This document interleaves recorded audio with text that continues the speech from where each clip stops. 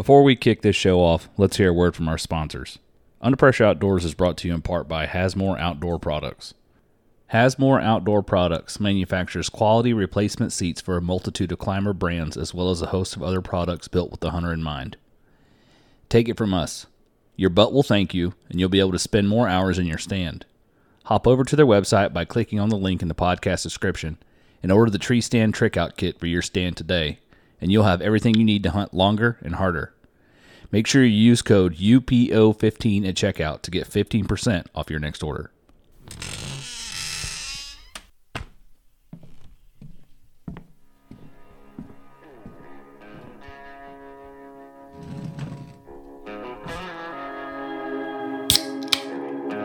I'm your host, Will Krebs, and this is the Under Pressure Outdoors Podcast.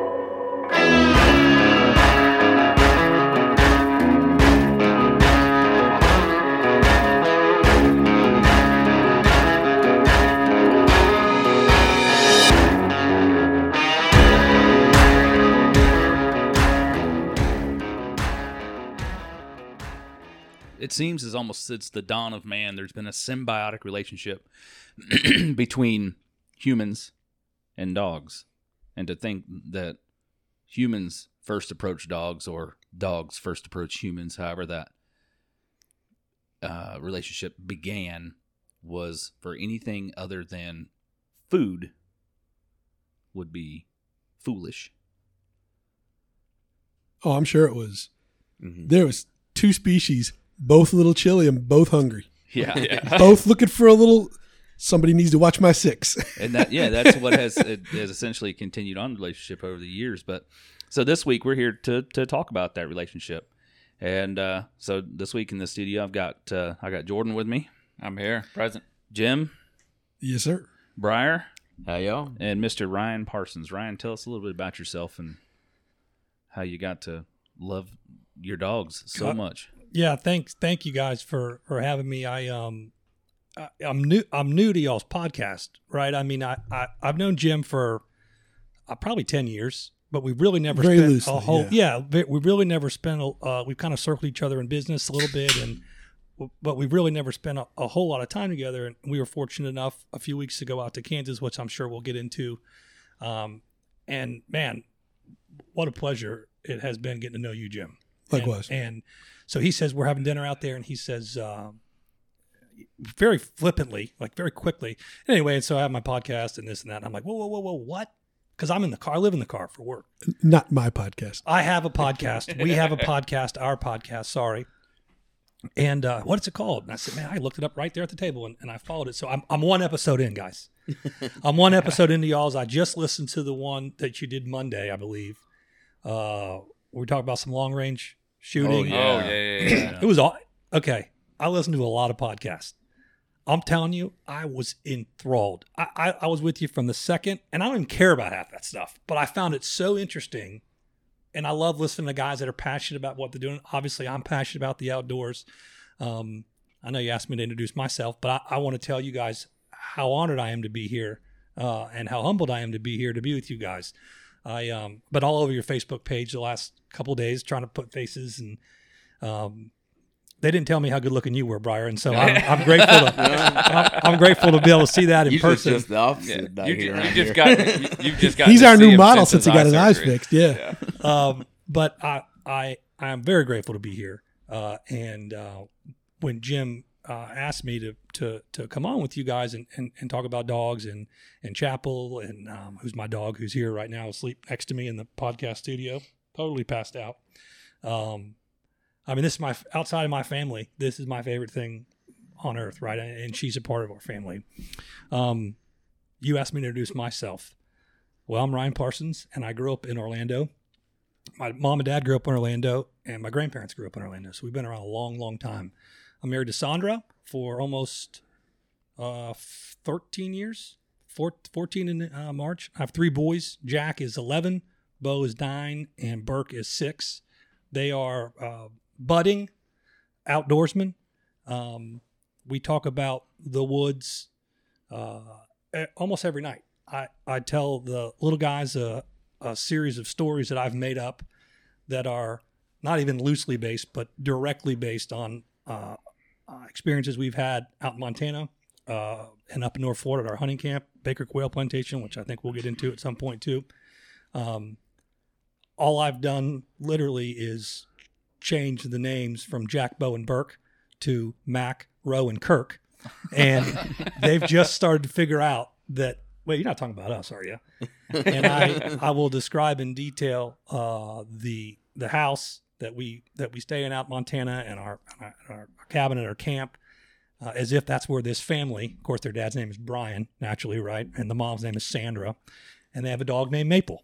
And so I do that in an effort to not only calm them down and get them down for bed, but I want them dreaming about the outdoors, right? And loving that. And the stories are just ridiculous, right? I mean, they're everything from getting a call from the president of Nepal to go kill a Yeti that's attacking climbers on Mount Everest to a guy wanders off his property on his horse and finds himself in the bottom of a volcano. Anyway, my point is I'm trying to raise these boys as best I can, living in the middle of downtown Orlando, to love the outdoors. You're instilling the spirit of adventure. I am. Yeah. And that's lost, by the way. Mm-hmm. It's lost in a lot of families.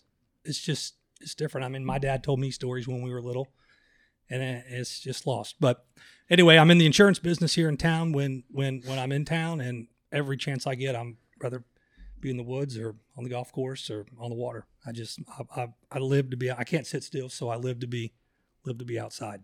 And over the last 18 months have lived to be next to Chapel outside. So she goes everywhere with me. So I appreciate you guys having her tonight too. Yeah, I have no problem with it. And Chapel Lab? Chapel is a British field-bred lab. Okay.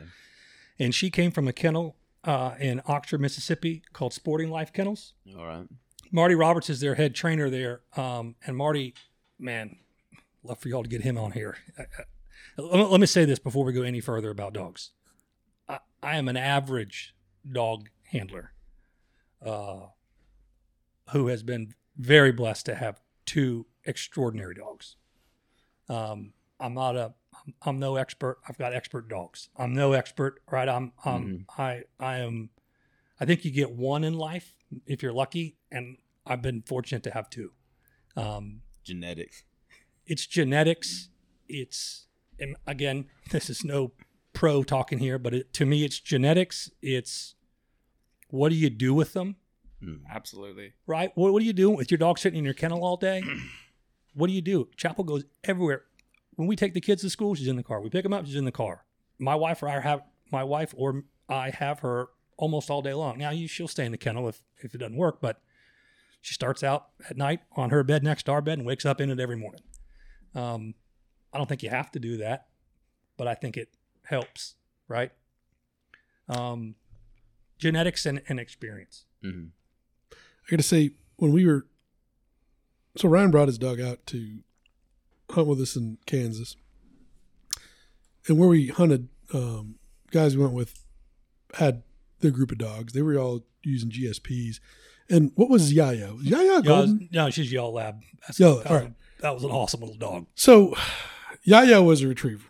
And the rest of them doing the point, and they're working, they're doing all right. And I'm watching Chapel, but we're talking the first 30 minutes. Why don't you give a quick weather report on the first? Yeah, I was going to say minutes. in 5 degrees Fahrenheit, 25 mile an hour winds. You took your gloves off and your hands didn't start to ache. You took your gloves off, your hands hurt. It was that fast. So she's running around doing the dog thing, but nothing didn't really seem to be quite jiving. We knocked down a couple of pheasants, had them in my bag. We took a little break. Ryan came over, grabbed a pheasant out of my bag, threw it on the ground. Starts doing dead in here. Or, is that the dead bird? Dead bird. And Chapel's running. Man, this bird's 8 feet away, and Chapel goes into search mode. Man, and she's sniffing all over this. I'm watching. I'm like, this dog's just not clicking, right? And all of a sudden, boop, finds a pheasant, brings to him. I was like, well, that's good. We'll see. That's all it took. Once she knows, got it, target acquired, heat-seeking missile for 3 days. there was a not a golden, was it Yellow Lab? Yaya. Yeah, Yeah, she Another was dog. a yellow lab. Yaya, which was also a pure destroyer, man. That dog just sat around like you got one job, that was Yaya's job. She knew, go get the birds. But it was wild watching Yaya, who was a little bigger, older dog, and Chapel, man, if there was a bird down, phew. And to the guide's credit, I don't know if you noticed, like the guide started holding Yaya back. Yeah, So he pulled me aside.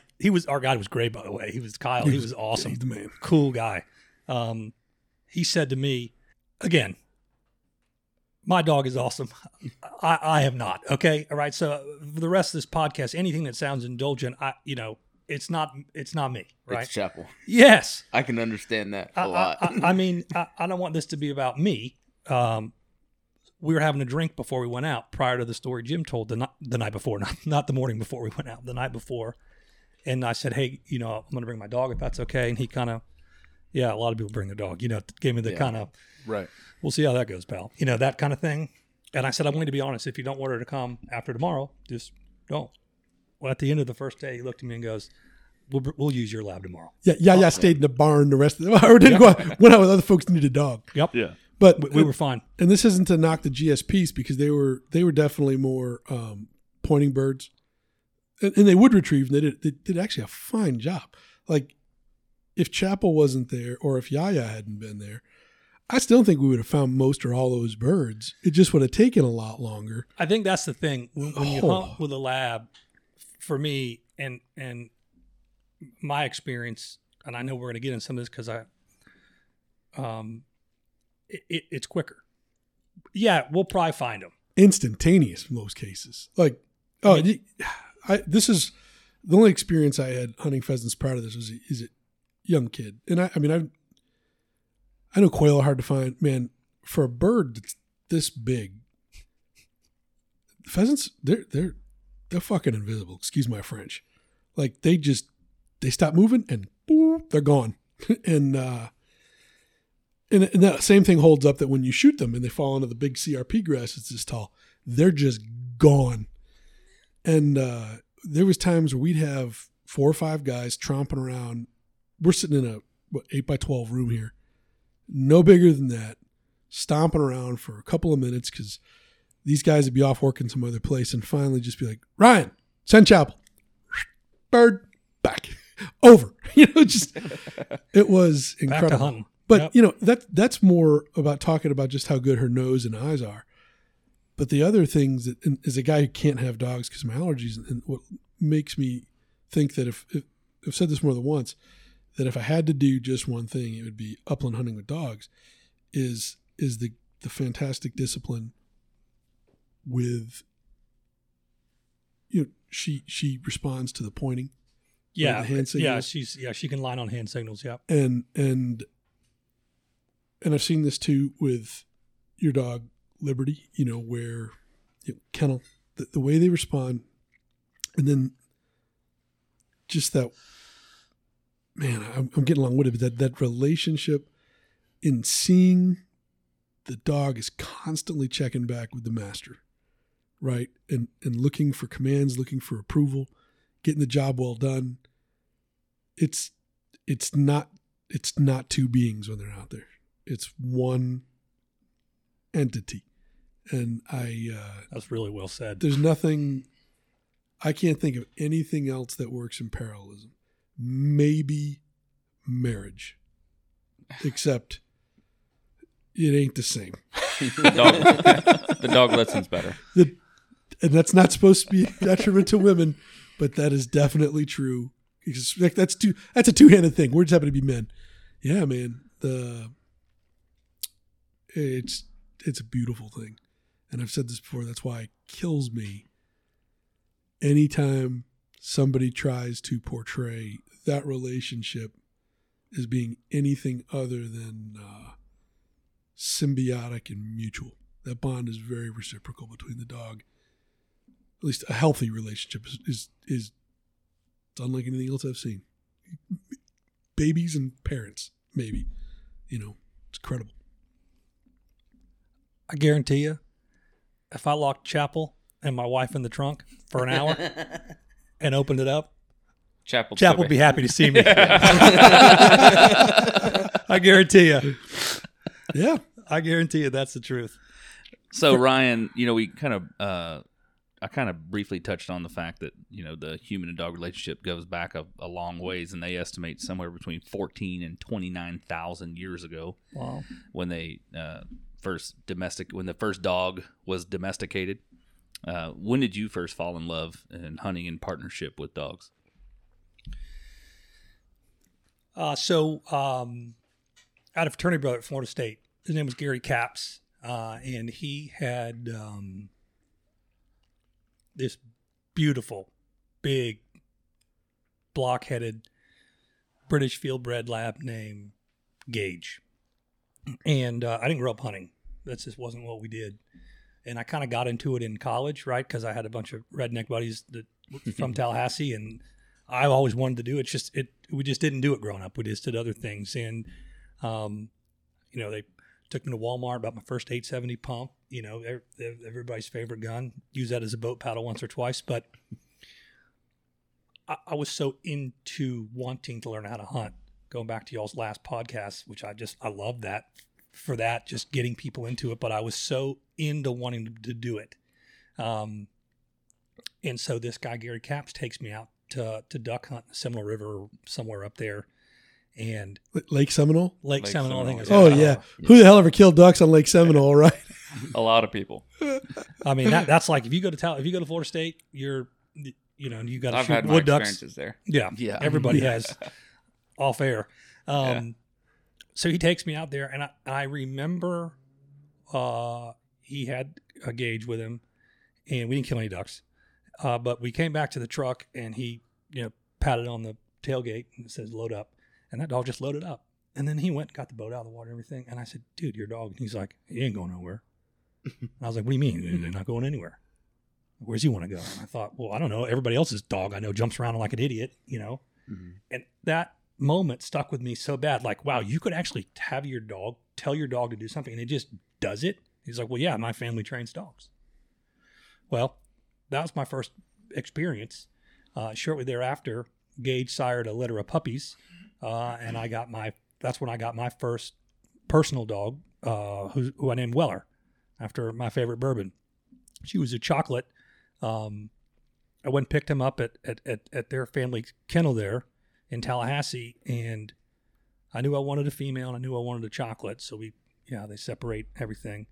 And I wanted a dark chocolate, so there were two left. And just like the movies, one of them came over and was jumping up on me, and I'm thinking, oh man, this is a really cute dog, except another one was in the bushes hunting lizards or something. Mm-hmm. And I said, I want that dog.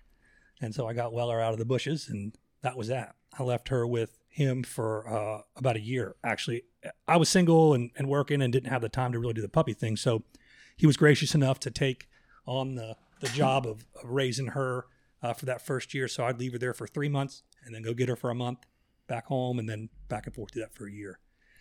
And about that time, my uncle got involved with some guys who developed what is now Baker Quail Plantation, which Jim's been up to, which is in McClenny up in North Florida, just west of Jacksonville. And so in conjunction with Weller being trained, I would often go get her during hunting season, go over and quail hunt at Baker. And so she really learned that upland style, which I think is different than duck dogs. I don't know if you guys. Yeah. I mean, and so. Like, I think, does my dog have the ability to do it? Yeah, but I don't think she would. Does your do dog very well? duck hunt? Yes. See, I think she could do it, but I don't think she'd do it very well. Yeah. You know what I mean? It's totally different. It's almost a different style of training, really. You're hunting lines, we're hunting areas. Yeah. And so I really got a chance to finish Weller up there. And, I remember you talk about the bond and how does that happen. I remember sleeping in our cabin before we got heat put in the sleeping bag and putting her in the sleeping bag with me because it was so cold. And that's just you can't create that bond, right? I mean, you can't just manufacture that stuff. So I would say that time in Tallahassee, and then really those first couple of years in Baker's infancy. And then she became kind of a staple there. I wasn't married at the time. I had a ton of free time. I could work from anywhere. So we used to quail hunt 30, 40 days a year. I mean, out of a 100-day season. I mean, we're up there all the time. She went every time. She always rode on the wagon. And Weller, just like Chapel, will strike, hold, and then retrieve. Or I can have her strike and retrieve. She'll steady the wing and shot too. And it just makes quick work, right? The bird dogs, like Jim said, are great. And they will find them.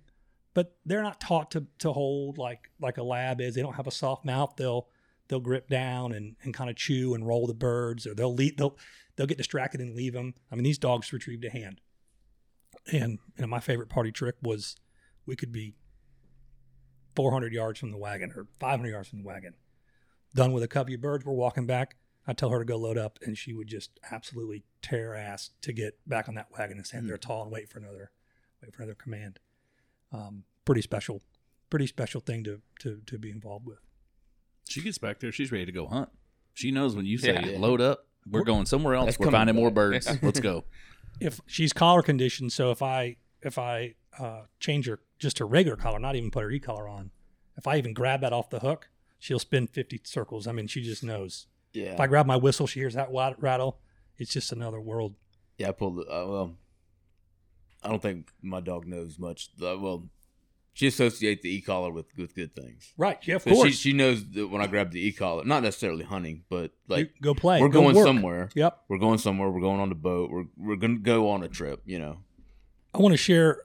I wrote this down because I did not want to forget it, because I think this is you guys, Jordan and Briar, being dog guys. And are you a dog guy too, Will? I mean, do you I have a have a blue tick and a 10 kinds of mutt.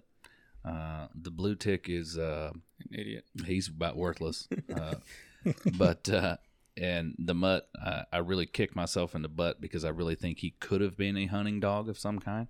Definitely not a duck dog. The idiot's scared of water, but he listens really, really, really well. And I picked him out of that mutt litter the same way you picked yours, when he's over there and he's underneath this, like, it was in a laundry room, so he's like up underneath the table just barking his brains out. And I reach my arm way back and he says, I want this one. And I drug him out of there. And he's been a great dog. And then the blue tick, somebody dumped him on the side of the road in a cardboard box, and we were supposed to foster him until we found him a new home. Well, he found one. He found one, but they're both good dogs. But Well, as a room of dog guys, I've told this story to anybody to listen to. So when we were in Kansas, behind the lodge we stayed, they had a dog barn, but it was only a dog barn for the guests that were staying. They had an entirely separate kennel, I think, down the road, which I never saw, but apparently 60 pointers and 10 labs I think they have there. You waking up? Yeah. Dapple's just woken up talking about hunting. But in this dog barn, it was a heated shed is all it was, right? And it was cold out there. But in there was probably, I'm just guessing, 16 of those big wire cage kennels. And the idea was that you'd go put your dog in there because they weren't allowed in the lodge. And, you have to have your own water and your own food and your own bowls. But you had a nice warm place to keep your dog. One of the coolest things I've ever seen in my life was at 7 o'clock in the morning and at 7 o'clock at night, where you have all the hunters coming in to get their dogs up or coming in to put their dogs up at night and water them and feed them one more time before dinner. This place was an NFL locker room. I mean, it was 16 of the most stud dogs, because you're not driving Yeah. Sorry, Will, you're not driving your blue tick across all the way to Kansas to go sit in a kennel and not hunt. I mean, Absolutely these dogs not. could hunt. But what I found so endearing, and I think it's this testament to what we're talking about tonight, is you'd see these big, burly Texas guys, Oklahoma guys, and at the end of the day, they're in there putting, lotion on their dog's paws. Or one guy's dog got hit with a porcupine, so he's picking out quills. Another guy's in there, and he's got his face in the kennel, and he's all over the dog and rubbing their nose, and you did such a good boy, good dog. And know. you know what I'm talking about. I mean, you could be the biggest, most badass guy in the world, but if you want to thank your dog. And we were in there, we kind of got to know each other after spending a week out there, and you'd see the same guys in the morning. How did Bruce do? How did Killer do? How did this? And oh man, they did great. Or we got into porcupines today, and here, hold his paw while I get this. And it just was this community of guys that all love dogs. And I think it's one of the coolest things I've ever seen. So I want to make sure I was able to mention that.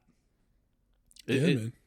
Well, talking about that, well, Jim's in the boat with me, and we was opening day, regular duck season, and my dog's second hunt. The first one we didn't hardly kill a bird in the early season, but my cousin shot a bird. I sent my dog out. She made her first retrieve. You thought I'd won the Super Bowl. You know? I hear you. Believe me, I hear you. Jim could he was there. Like I said, It was. You thought I'd won the Super Bowl. You know, all the blood, I was talking around about this earlier. You know, if you've ever been out, if you hunt enough around dogs, eventually you're going to, I've never seen a dog shot, thank God, but I've seen a shot that was a little too low. Like it was just somebody got carried away, wasn't really paying that much attention, and they took a low shot over a dog, man. And you watch the dog owner like have what appears to be a disproportionate response. It's because you don't get almost, it. No, yeah. You don't get it. The only way it would have been worse is if you'd actually took a shot at one of their kids. You know, it's like, and that kind of goes back. My whole reason of loving to have these dog fellers on the podcast is, I've talked about it before. Is it's the guard the gate issue, right? It's all hunting, I think, is under attack to one aspect or another. But the easiest way that it's portrayed is that dog owners use the dogs like as tools and these unfeeling, you know, just like it was a spade in the closet, you know. And maybe there's folks out there like that. I don't see how it can possibly work like that, because the dog, I don't believe, would work for someone in the way they do and be as effective as it did if there wasn't genuine love and appreciation and respect there. You know, it's a mutual relationship. So when people attack that, as a guy, I can't even own dogs, right? But when people attack that, it gets me at a whole nother level. You know, you touched on it. We've had people who've been hunting with dogs for 20,000 years and own the last couple of decades. Has it become offensive to some? And, you know, try to be forgiving, but those people can stick it. You know, it's ridiculous. You know, I really want to get into that guarding the gate issue in a minute, because that is becoming, as we approach, we're approaching a part of the year where state legislatures are changing rules and across many different states in the U.S. Pertaining to hunting laws, and that's on the books. It's on the docket in several states. But before we do that, Ryan, I got a question for you. Yeah. Okay. So often we see dogs as something we need to teach to do a specific task, right? What's something you've learned from the dog? Because you spend enough time around dogs, especially hunting with dogs, and you watch dogs work and you watch dogs hunt. It eventually, there's a point where something clicks. And you're like, oh, well, that's why he's doing that or she's doing that. And then you learn to watch for those things to help you be a better hunter. Well, if the five of us went quail hunting tomorrow, sounds good. Yeah, I'm in. I'll call into work. and we went $100 a bird, I'm going to win. Not because I'm a better shot than you guys. You're all great. I know what she looks like when she's birdie. You guys don't know what that looks like. Yeah.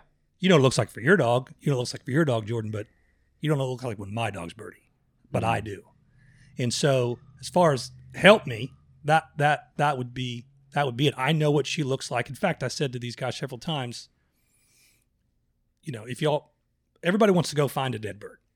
Well, move out of the way, right? And just let her go in there. You're putting too much sin in the way. Get out of the way. Let her do her job. Mm-hmm. And it's a natural thing, right? Let's go find it. Well, like Jim said, you can't find them, right? You just, you could trip over They it gone. and find it. And I know what it looks like when she's birdie on a live bird, and I know when she get ready to flush, because she'll look back like, "We ready? Yeah, I'm ready." Mm-hmm. And I know what it looks like when she's close to a dead bird. I think it dovetails into, if that was a two-part question, I'd like to make it that, and that is, this dog and Weller have taught me not only unconditional love, right? Because you can jump on a dog and you're having a bad day or whatever, and you trip over the thing, and they don't care. I mean, they might react for a second, but they come right back and lick you. It goes back to my trunk example. But the other thing is they teach you trust. And I can't tell you how many times it happens, and it's unintentional. It's totally unintentional, but Briar, you and I are hunting, and I'm on the left side and you're on the right, and I've killed one over here, and you say, hey, man, I killed one over here, but I didn't see where you killed it. I said, where is it? Well, it's over that pine tree. So I'll take her over to that pine tree and hunt that area, and I'll look at you like, dude, it ain't over here. No, it is right there. So then I'll let her hunt a little wider, and then she'll start getting birdie. No, get back over here. He said it's here. Briar said it's here. She's saying it ain't here, so I'm going to let her hunt. No, get back over here. So we'll hunt an area several times. And finally, I'll just say, okay, hunt them up dead, which means she's just going to hunt in a back and forth pattern. Well, 99% of the time, it wasn't where you thought it was. It's where she thought it was. Oh, man, it did not. She smelled it. It didn't take too many times for that to be figured out because you hit these pheasants and they're not all, anybody who hits birds know they don't all die on the way down. Yeah. And you'd watch like, dude, you're standing right. You're standing right where that bird is. And the dog would be around and be like, and sure enough, 25 yards away, boom, she's got the bird. So if I can relate this back to deer hunting for a minute, two things. The camouflage, right? You talk about how hard the birds are to find.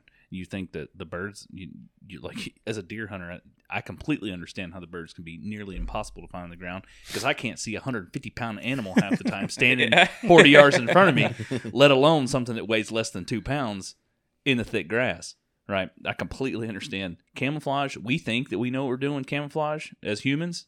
Wrong. Mother Nature's got it figured out. I've hunted a bunch of quail. And the thing, quail... The downfall to quail, I guess, is because there's never just one. Somebody always breaks. But sometimes these pheasants, to give it a couple examples, I just posted a video to our Under Pressure Outdoors Nation. There's a fellow, dogs on point, right on the edge of this grass. He's standing 4 feet in front of the dog.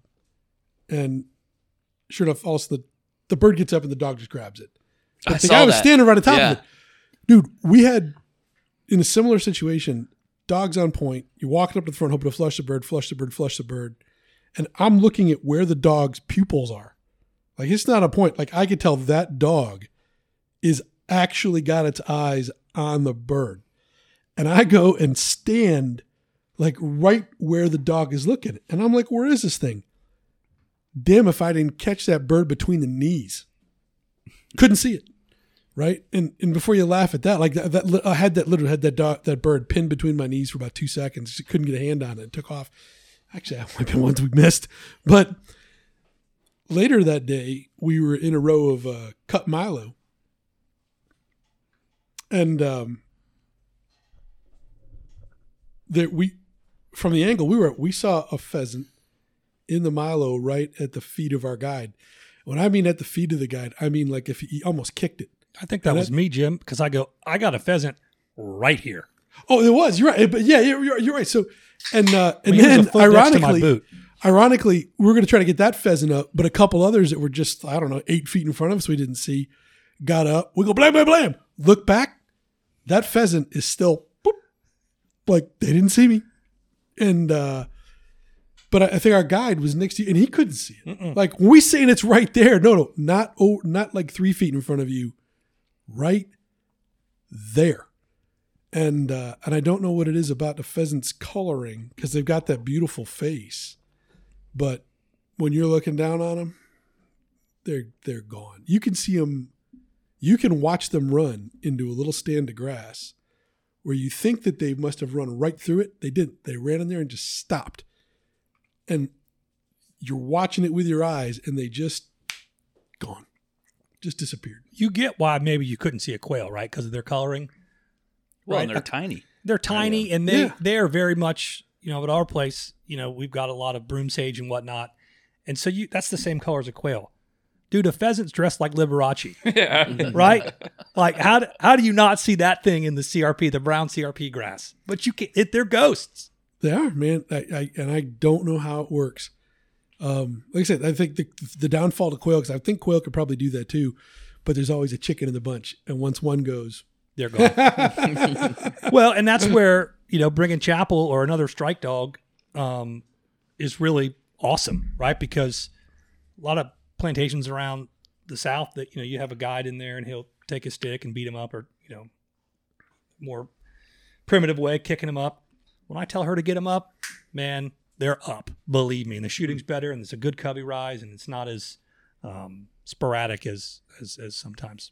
Can we talk a little bit about verbiage, like the language you mentioned? Yeah. You got flush, you got strike, Mm-hmm. point. What is? I mean, some of us know, but a lot of our listeners may not. What do each one of those terms mean in handler language? You're asking me? Yeah, I'm asking anybody who wants to answer the question. I don't have to answer it. You guys know what it means, I'm sure. You tell me. Yeah, I'm you not have much a better. much better understanding. Yeah, of what you're those talking mean. more upland stuff than. Yeah, I'm calling my dog's name to tell it to go get it. That's about it. So, I mean, I understand. I'm flush. just I'm just repeating things that cool people in the woods have said. No, so Chapel is what you would refer to as a wagon dog. Okay, and a wagon dog strikes and retrieves. People use English cockers. That's a very popular breed right now for that. You've seen. I mean, I probably have 10 friends who have English cockers who before never had a dog, but they went quail hunting and they're cute little dogs. They're absolute balls of energy, and they'll jump out there, and so a wagon dog will strike or flush and then retrieve. Typically what we do, the way we operate is our bird dogs will go and point. When I say bird dogs, I mean English pointers or German short hairs. Okay. And that's something that, for anybody that's never done this before, I know you guys have in this room, that's a remarkable sight. That is a dog running absolutely wide open, who gets a whiff of a live bird and will stop. I mean, don't slam on the brakes, stop and point a bird, a covey of birds. You really don't know. That's why it's called hunting. That dog will hold. Okay, so maybe you'll have it. Like we hunt with a guide or a handler that works our bird dogs, and I work Chapel. Probably a good time to mention this. Anybody that's going hunting with dogs, and it's not your dog, as much as you might want to, don't talk to someone else's dog. You guys know that. My dog guys in the room know that. Do not talk to my dog. Don't pet her. Don't talk to her. We're working, right? We're symbiotic, like Jim said. So I don't talk to our bird dogs. Our man Bruce up there does. So now Jim and I have walked off the wagon. Chapel's at heel. And when we're ready, I'll say, get him up. Yeah. Her ears popped up at me. She was ready. She was like, what? I missed something? I'll say, get him up. The bird's in there.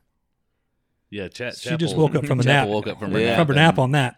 made her way around the table to get love from everybody, and now she's back to dad. Yeah, that's right. So I'll say, Chapel, get him up, or bird's in there, one of the two, and she will jump in and bounce around.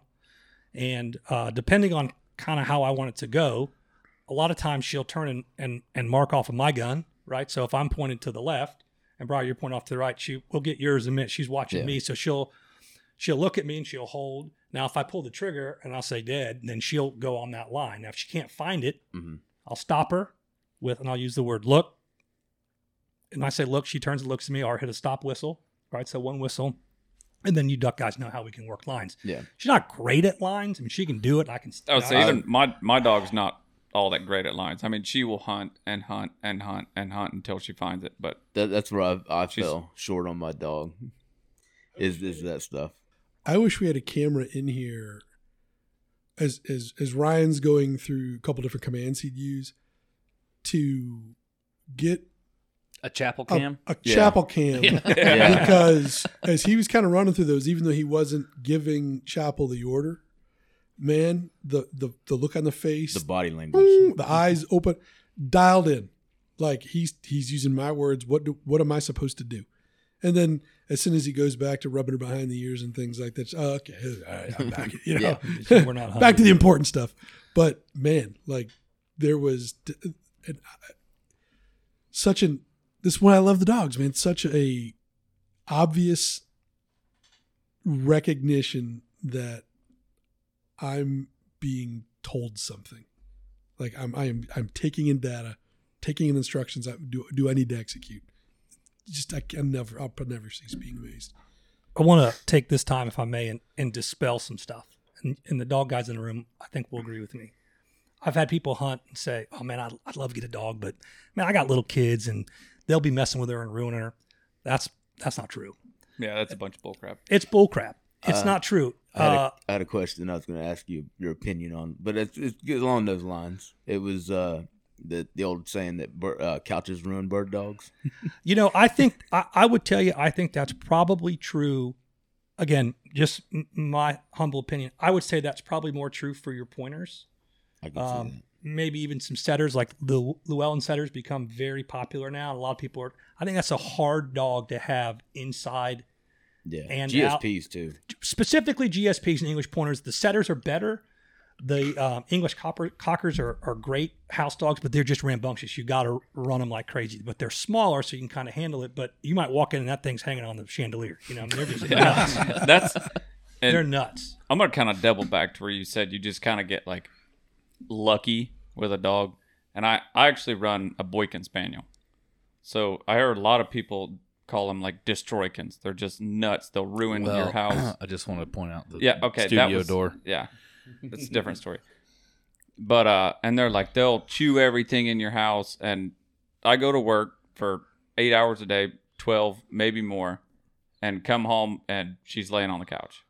She hasn't touched anything in the house. She hasn't ripped through anything.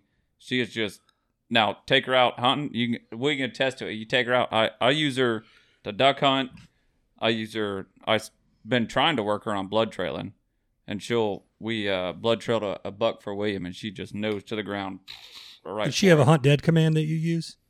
No, I just tell her. Well, yeah, I hunt them up. Yeah, that's it, right? Yeah. Hunt or hunt dead. Yep. Yeah, and but squirrel hunting, you take her to squirrel hunting, and she is just all through the woods like crazy. I mean, just does not stop. People, it's like, dog ever stop? I was like, she might it's take controlled, and she doesn't get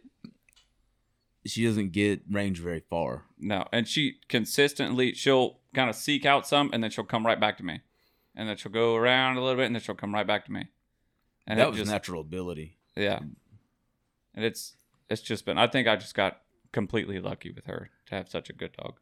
You talk about how much the dogs will work. The dogs that we saw in Kansas, they were explaining that some of those dogs are working 7 days a week. Mm-hmm. And when we were working, we're talking. Those are hardworking dogs. We get out there 8:30, 9 o'clock, hunt till 2 some guys hunt at a minimum, 2 right? o'clock. Yeah, and at 2 o'clock they were getting a little worn out. You'd start seeing them, but man, 7 days. And I was chatting with Kyle, and he was explaining, well, if you come out early season, dogs are a little slower, a little heavier. But when we were out there, man, it was like catching track athletes right in the middle, right after taper. Right, dogs were in fuego, and they ran a marathon that day too. I would say that we constantly refer to that as work, right? The dogs are working. They're having fun. That's not what they're doing. The dogs are out there playing. They're because you hear you say work, but you also hear if you do what you love, you'll never work a day in your life. That's a great point. Yeah, that's what the dog is doing. I mean, right? Imagine you're, for I'm in insurance, right? Right. So imagine if every time someone in my office came in with a red folder, which is a renewal folder in our office, I peed myself. That's the dog, right? Now she doesn't pee herself, but I mean that's what it is. If there's anybody listening to this podcast that has anything to do with the legislation of not being able to hunt with a dog, you've never seen it. And I'd invite you to come hunting with me, because our old cabin, the way the cabin used to be up at Baker Quail, we since did a little renovation, but used to have screen doors on the front. We had to replace the screens every year because when the wagon would pull around the front in the morning, we'd still be eating breakfast. The dogs go nuts. Weller would tear through the thing to get out and sit on the wagon. I'd have to drag her off at lunch. I have to drag her off at lunch to feed her or to get her a nap, or she'd just sleep on the wagon all afternoon in between morning and afternoon hunt. There's no work. It's love. I mean, it's passion. It's somebody told me one time it is PFM, pure magic. Yep. Watching a dog work like that. So I've only been hunting pigs with dogs once. And I think that's where some of the criticism comes in. Because when you're talking about pigs that or dogs that are holding down good sized pigs, these dogs are all bred for different things. Well, tougher, gnarlier animal. And I don't know this because maybe they make great house dogs too, but I would imagine that some of those dogs are probably not the best couch dogs. However, same thing. When the call comes and you see them, they're kind of doing their dog thing. They're in the dog box and they're chilling. When it's time to go, when they get on the scent of that pig, nothing more than they would rather do. And what's even crazier, because some of those dogs do get beat up, which is where you see the criticisms come. Oh my gosh, dude, I watched a guy put staples in a dog and then have to hold the dog back and put it in the box because the dog was like, I'm good, let's go. That's good that he held him back. I'm not saying that he should have sent him. But the dog just wants to go. It's what they do. So, right? I mean, to not hunt them, that's the crime, It's what they're designed to do. those guys that do that too, they're the only people you see that are out there that are investing in Kevlar vest, Kevlar collars, Kevlar, all this stuff to avoid having those instances happen. Mm-hmm. That's not the plan when it goes into that. That's not, the dog was not, they use a proportionately sized dog in hopes that it's going to hold the pig still. And the dog is trained to catch the pig. You say in the right. dog. You have like 2 or 3 dogs holding one pig, yeah. But they're trained to go there and get a hold of that pig and hold it still so that nothing happens to it. And then you see there's a lot of controversy around hunting big cats and bears with dogs because they also can do quite a bit of damage to a dog. But that's never the intention of the dog handler to have that happen. Right. And it's devastating to lose a dog in the line of duty. I couldn't imagine. You want to see a grown man cry? Yeah. I've been there. I mean, even when we were, I go back to my example of the dog barn. All those guys in there, guys are putting boots on their dogs, because it's cold or because their feet are worn out from hunting for a few days. Chapel hunts in a vest when it's cold like that. So, we're taking care of our dogs. You want to talk about the most well cared for dog? Go look at a guy that hunts with a dog. Yeah, you got that right. I mean, that's then, deer dogs, all of them. I think another common misconception you see too with people that hunt with dogs, and I say more specifically here to the southeast where it's common to run deer with dogs, is that people look at these deer dogs, these long-legged walker hounds, stuff like that. Like, oh, they're so skinny, you can see their ribs. Like, yeah, well, just because he's not as fat as your couch dog, doesn't mean he's unhealthy. I said that is an athlete. That dog will run, and I guarantee you, he's way healthier than your dog is. Yep. That's 30 pounds overweight because you feed it sausages. Our bird dogs at Baker Yeah. are, by the end of the season, you can see their ribs. It's just similar to what Jim described in Kansas. I'd like to point out they have unlimited food. Yeah. Do you understand what I'm saying? Yeah. They have automatic waters and automatic feeders. They have as much food as they can eat. And it's high protein food. High protein. It isn't some junk dog food. It's high protein food.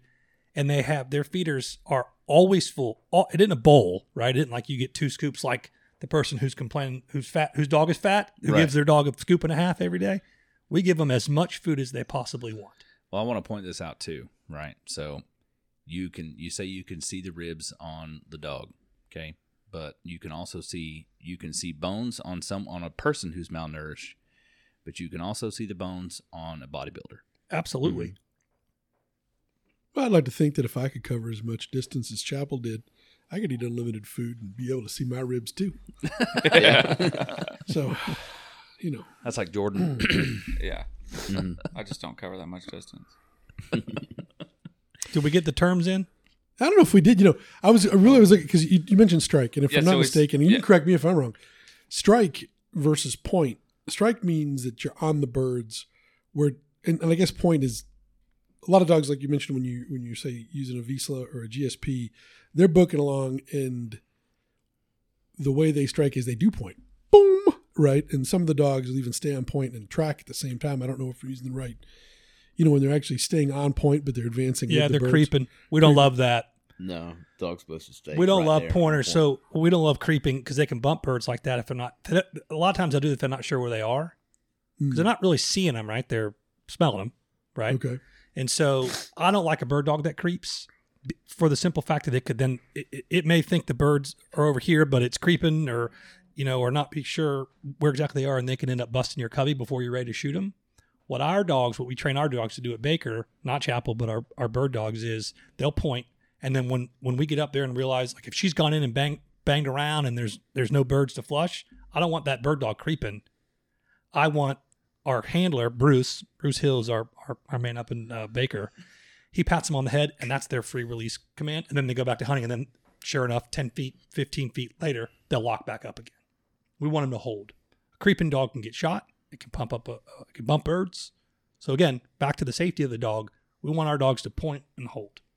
In fact, some of our young dogs, when we're hunting Chapel, Bruce, again, our guide up at Baker, he'll come in and he's got this neat, he uses it to flush up birds. It looks like a long, stiff healing stick. Yeah, it's like that, but it's got like a flat. It's like a belt flap on the end of it. Okay. You ever seen that? Yep. But the end of it, he's got a clip on it. And so for our young dogs, if we're afraid they're going to break or creep, when that dog goes on point, he'll actually leash that bird dog up and walk back to the wagon with it. And then Chapel and I and the hunters will then finish the hunt, right? So then we'll flush, right? So strike and flush are the same thing, right? So we'll strike, she'll strike or flush that covey. And then I can heel her back to me. Heel would obviously mean come back to my left side. That's her heel, or she'll heel to the front if I say front.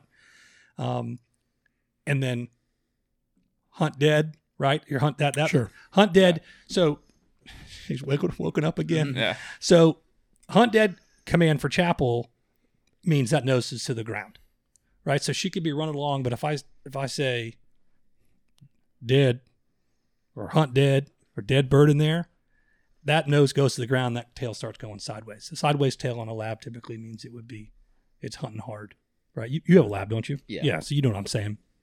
That hunt dead command means, boop, that nose goes to the ground. And kind of to your point back at when we were in Kansas, I was telling her to hunt dead. Well, she went past that pheasant 3 or 4 times. It's not like she didn't see it. She just never picked up a pheasant before. That's what I mean. Yeah. Once she found it, that Once was she what is found amazing. Is you wouldn't because it makes sense. Like, not bird doesn't just mean bird, right? Once she found the bird, that was it. It took one time. She picked it up. Yeah. Now, Chapel was force fetched. Do y'all know what that is? Yes. Yeah. Okay, so Chapel was force fetched. So if she's told to fetch something, she picks it up in her mouth. That makes her feel comfortable. A lot of times you'll see a lab rolling around somebody's house, particularly if they've been force fetched. I don't know if y'all's dogs have been, but they So- always have something in their mouth. Explain what force fetch is. All real right, quick. force fetch basically means you have taught the dog that it is more comfortable for his or herself to have something in their mouth than it is not. Yeah. And that is done in a extremely patient and humane way, but essentially you apply pressure to the dog until it puts the thing in its mouth. Mhm. So another word that you'll hear too, here's another buzzword for you, Jim, is trophy. So an excited dog will often trophy. If somebody comes in your house, Briar, does your dog pick up something and trophy it Yeah. around the house? Sometimes, Yeah, my dog goes straight. She's got a little snake that's got 2 squeakers in it, and she will pick it up and just run. She wants everybody to see it. Yeah. Yep. So she's very comfortable with something in her mouth. And so back to the pheasant. So she didn't know what the heck she was picking up. She picked it up. Or maybe I can't remember if she picked it up or she sniffed it and I grabbed it and I held it and I said, fetch. And she's like, oh, this is what we're fetching? Yeah. Boom, put it in her mouth. No, you threw it on the ground and just told her, Did that what happened? Yeah. Oh, she she dropped it. because she And was I- sniffing around for quite a while, and I was Yeah. like, "What the heck?" But then she found it and she brought it right to you. But she dropped it on the way. did she? Yeah, Yep. maybe. And she I did. nicked Okay. her. I nicked her with her collar, and I said, "Fetch," and that means we're holding this thing. We're supposed Yeah. to have this thing in our Yeah. mouth, and, and it don't leave until you give the command. she brings it right to my left side and does not hold it until I take it from her. Yeah. That's actually one of the people love. Like, that's, you said you had a party trick with your dog. Like, that's the party trick with my dog. Like, I can take her wherever, anywhere, and get her to hold something, and I can walk off over here or walk off over there, and she just sits there and holds it. That's great. And then I come back and I'm like, It's either if it's something that like a beer can or something, and I'll tell her to drop it, and she'll drop it in my hand. Or if it's like a piece of food, like a sausage or a hamburger or something, I say you can have it, and then she'll drop it and eat it. That's great. We used to do this thing with Weller, just because I was young and stupid. But I could train her. She'd heel to my front, and I'd get down in her face. This is a great party trick, and that tail be going, and I'd go, "You stop wagging that tail," and then they would go, and just stop, and then and she would hold that tail still, and I would take a Kleenex. I put a Kleenex in her mouth, and so you hold it. She'd hold it so light she wouldn't get any saliva on it. Their mouths are so soft, you know. I love that. You can have it though. I'm stealing that. That's great. You can put food in her mouth. Yeah. And she won't just eat it. No. No, Now the problem is they'll be like That's a lab for you. Yeah, that's right. That's right. Yeah. There'll be a gallon puddle of drool underneath her, but she'll sit there and hold it. That's awesome. I've witnessed that myself with a piece of hamburger. She sits there and just drool coming out of her mouth. So how do you teach a dog a soft mouth? Because it's one of those things that as a hunter, you don't realize how valuable it is until you hunt behind a dog that doesn't have a soft mouth, where you get back this gnarly, mangled ball of feathers, the holes punched in it, and broken legs. How do you teach that to a dog? So I do think it's bred. I think there's a lot of pedigree, right? I think that's a big part of it.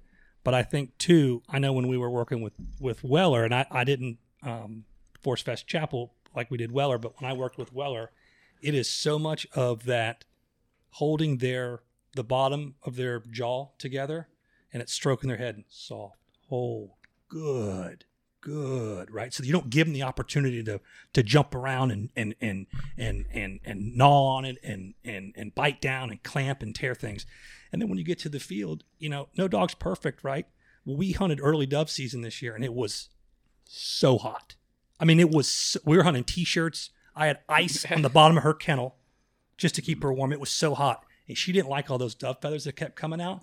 But I brought her back. So she was kind of rolling the bird in her mouth because her tongue was on the ground, and it was a tough day for her. And she'd come over and, get plenty of water, and get cool on that ice. But I had to hold her. Okay. I wanted her to stop rolling. So I just kind of took her mouth softly and said, whoa, hold it. We're just going to hold it. Good. It's so much of that positive reinforcement. I'm sure there's other ways that guys do things. Older, probably more not so sensitive methods maybe.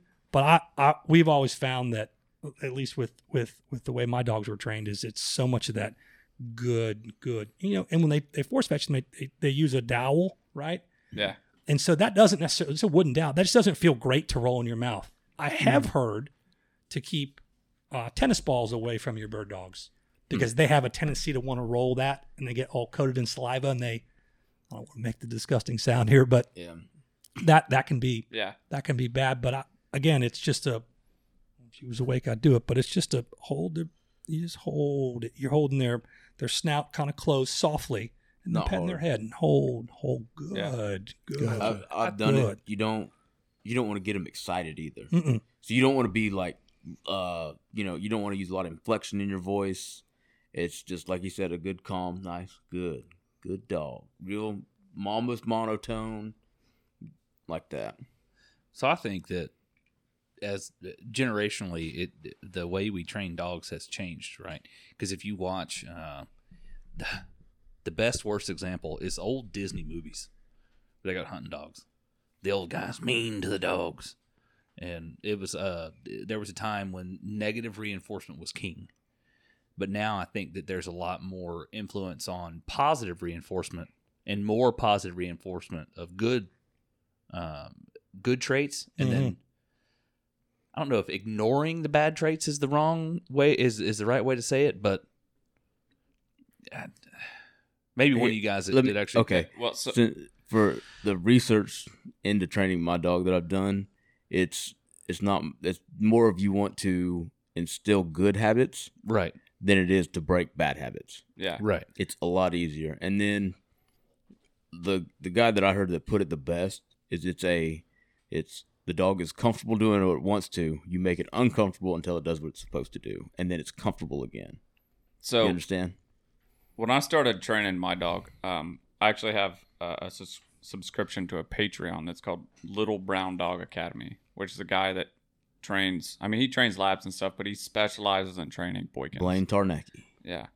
And one thing that I learned from there that I use with Belle is when I was force fetching her, is there's a spot in their ear. If you hold it just right, it's uncomfortable for them if you put pressure to it. Yep. Mm-hmm. And so if she was to try and roll it or something, you just put a little pressure to it, and it's like, ooh, okay. Like, it's not hurting them, but it just makes it uncomfortable for them, and they know that's if they do that, they don't want that. Some pressure. dogs will yelp and stuff like that. You just kind of got to. It's not hurting them, like I said. They're doing that as a reaction to being uncomfortable. Yeah. So you kind of got to power also, through that. I've also and it seen goes where away. guys, when they force fetch dogs, they have them on a bench. and Oh then yeah, working they're- table yeah. for sure. Mhm. They have a lead from their collar up above them, so that the dog doesn't have any of that room to like try and move. Right. Yeah. You can't henpeck and move Yeah. around. Yeah. But really, what I was getting at is I think that the days of the way that Hollywood once portrayed the hunting dog, Yeah, that's gone. they're gone. Oh yeah. Well, it's funny you mentioned Hollywood portrayal and you mentioned Disney specifically. So you listen to how dogs are trained today, and although we only all go back 40, 50 years. Well, some of us don't go back that far. Speak for yourself. You really think that I don't think that in the 1950s that the standard way to train dogs was beat them into submission. It just doesn't work. Yeah. You really think it Okay. was? If you were interested in it, I got a book Oh, yeah. for you, Jim, and I was going to get to this when you're done. It's called Water Dog. Uh-huh. Oh and yeah, it was- that's a great book. It's good, but it is pretty outdated. Mm-hmm. It is a lot of either you make the dog do it and it will do it, or you get a new dog. That's most of the training in Water Dog.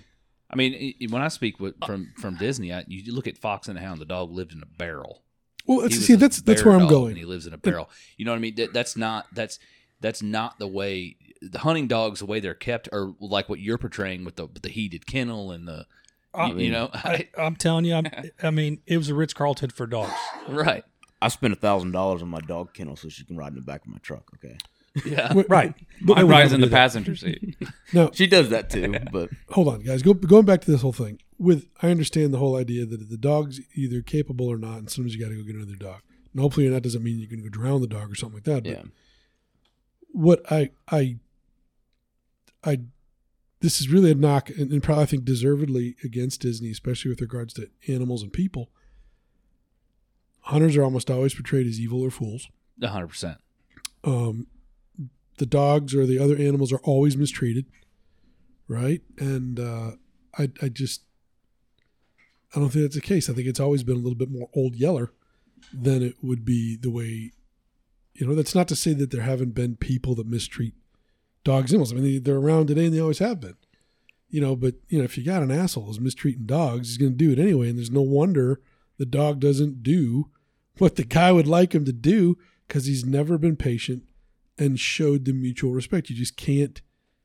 Kids aren't any different. You can coerce a child into doing what you want it to do. A child will do things out of fear. You might get some result, but they're not going to do it because they want to, and they want to show pride, and they want that reciprocal relationship. It's never going to be the same result as what you see with dogs like Liberty, Belle, Chapel, Murphy, Brian Irish's dog. I mean, it's all 100% love. I didn't see you do it either. Of course, I really didn't see. I don't remember seeing Chapel make a misstep out there in 3 days. I've seen dogs where, for whatever reason, the dog's not quite responding to a command it ought to be responding to. For whatever reason, it's just either too excited or for whatever reason, just being a little ornery. And I can't, when I've hunted with those guys that are really good with their dogs, they may change the tone, but they don't yell. They don't lose control. There's a firmness to it's a command. It's command authority, right? I understand that. But this idea of never seen a guy hit a dog, Never seen him, berate the dog or shake a dog. No way. Yeah, I wouldn't tolerate that. That thing's your baby. yeah, Yeah. I wouldn't So- tolerate watching somebody do that.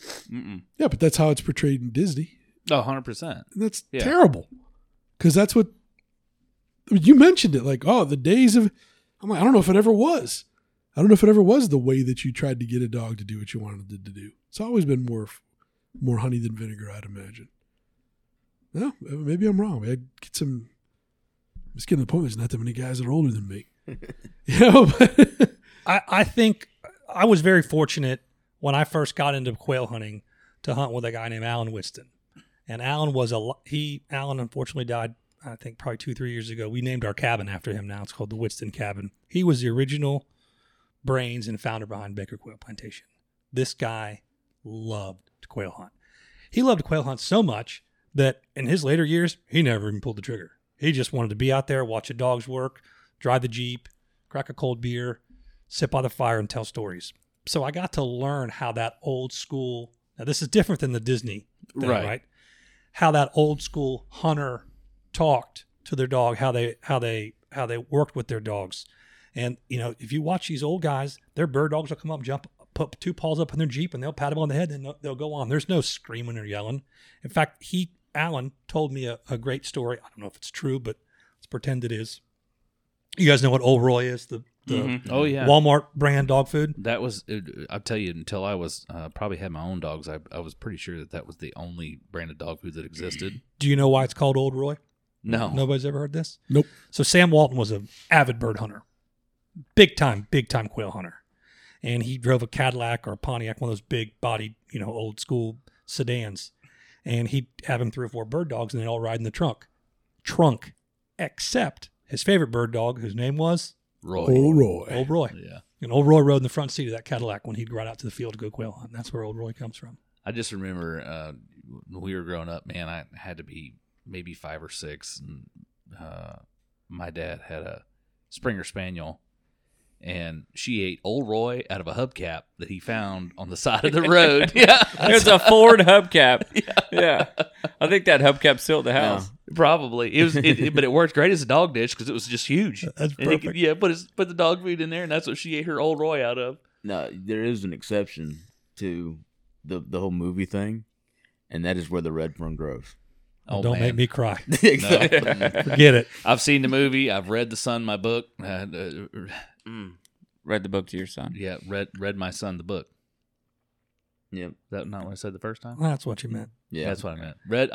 I've seen the movie. I read my son the book, and it's I'm over here trying to read a bedtime story, trying just Oh, God. Not- choking back tears. Yeah. So let's talk about e-collars a little bit. Mhm. I know e-collars get a bad rap sometimes with people, and I think the common misconception with e-collars is they think they're a punishment tool, and that could be further from the truth. I think why people assume that they're a punishment is because people think that when you shock your dog, that it's like you're shocking the ever-living crap out of your dog. Mm-hmm. And that's not true. No, I mean, first of all, I won't put a dog on the ground that doesn't have a collar on, Yeah. particularly if we're hunting. And I'll tell people, it kind of goes back to the don't talk to my dog when we're hunting and don't talk to someone else's dog, is because that's your hands when you can't get your hands to your dog. That's your safety line. I don't keep one on her around the house, but if we're out in the front yard, I might. Because what if she runs towards the street chasing a squirrel? I don't think she's going to do that, but what if she does? I could nick her with that, and boy, she'll stop. What if you're in the woods and you see a snake, but your dog doesn't see it? You can nick her with that, and boy, they'll stop. So I think an e-collar is paramount, and is anything but punishment. It's a little reminder. And listen, if you're working your dog with a collar and you've never put that collar on your hand and shocked yourself on the number that you're shocking your dog, You're doing then- something wrong. then you're doing something wrong. I'll say I've shocked myself well above what I've ever turned out. Absolutely.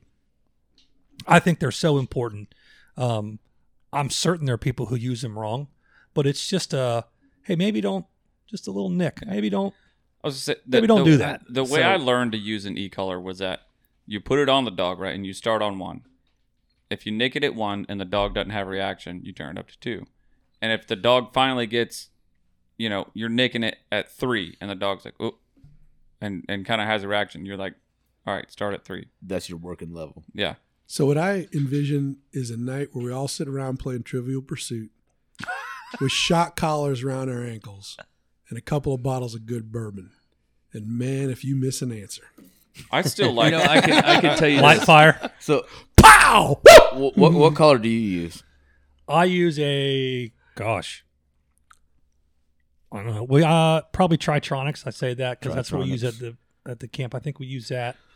Yeah. Now, I would say a lot of people who don't understand hunting and don't understand the importance of e-collars probably don't know that there's a tone button on there. Yeah. Are y'all's dogs I don't tone even trained? yeah. Yeah. I Liberty can will come tone right- it. I can not have no idea where she has tone it, and she's right next to me. Tone. So think about this. I was talking to one of the guys we were at the lodge out there. When you have the big windy days like they do in Kansas and Texas and Oklahoma when they're bird hunting, and you got a long range dog, all those guys use this collar that, number one, it's a shot collar. Okay, it's an e-collar, but it gives a steady beep, right? So you can hear where your dog is if you can't see him in that CRP grass. Number two, it'll change the cadence of the beep once the dog's on point, right? Because there's nothing worse than finding a dog on point that's been on point for 5 minutes, right? So if the tone is, deep, deep, deep, deep, deep, deep, but the dog goes on point, it stops, right? It's got a gyroscope in it, so it stops. It'll change from deep, deep, deep, deep to deep, deep, deep. All right, hey guys, there's a dog on point here somewhere, right? We got to find him. And then they have a very loud tone on theirs, which is their recall tone. The reason they use that, and I don't actually use a tone on Chapel, I use a whistle.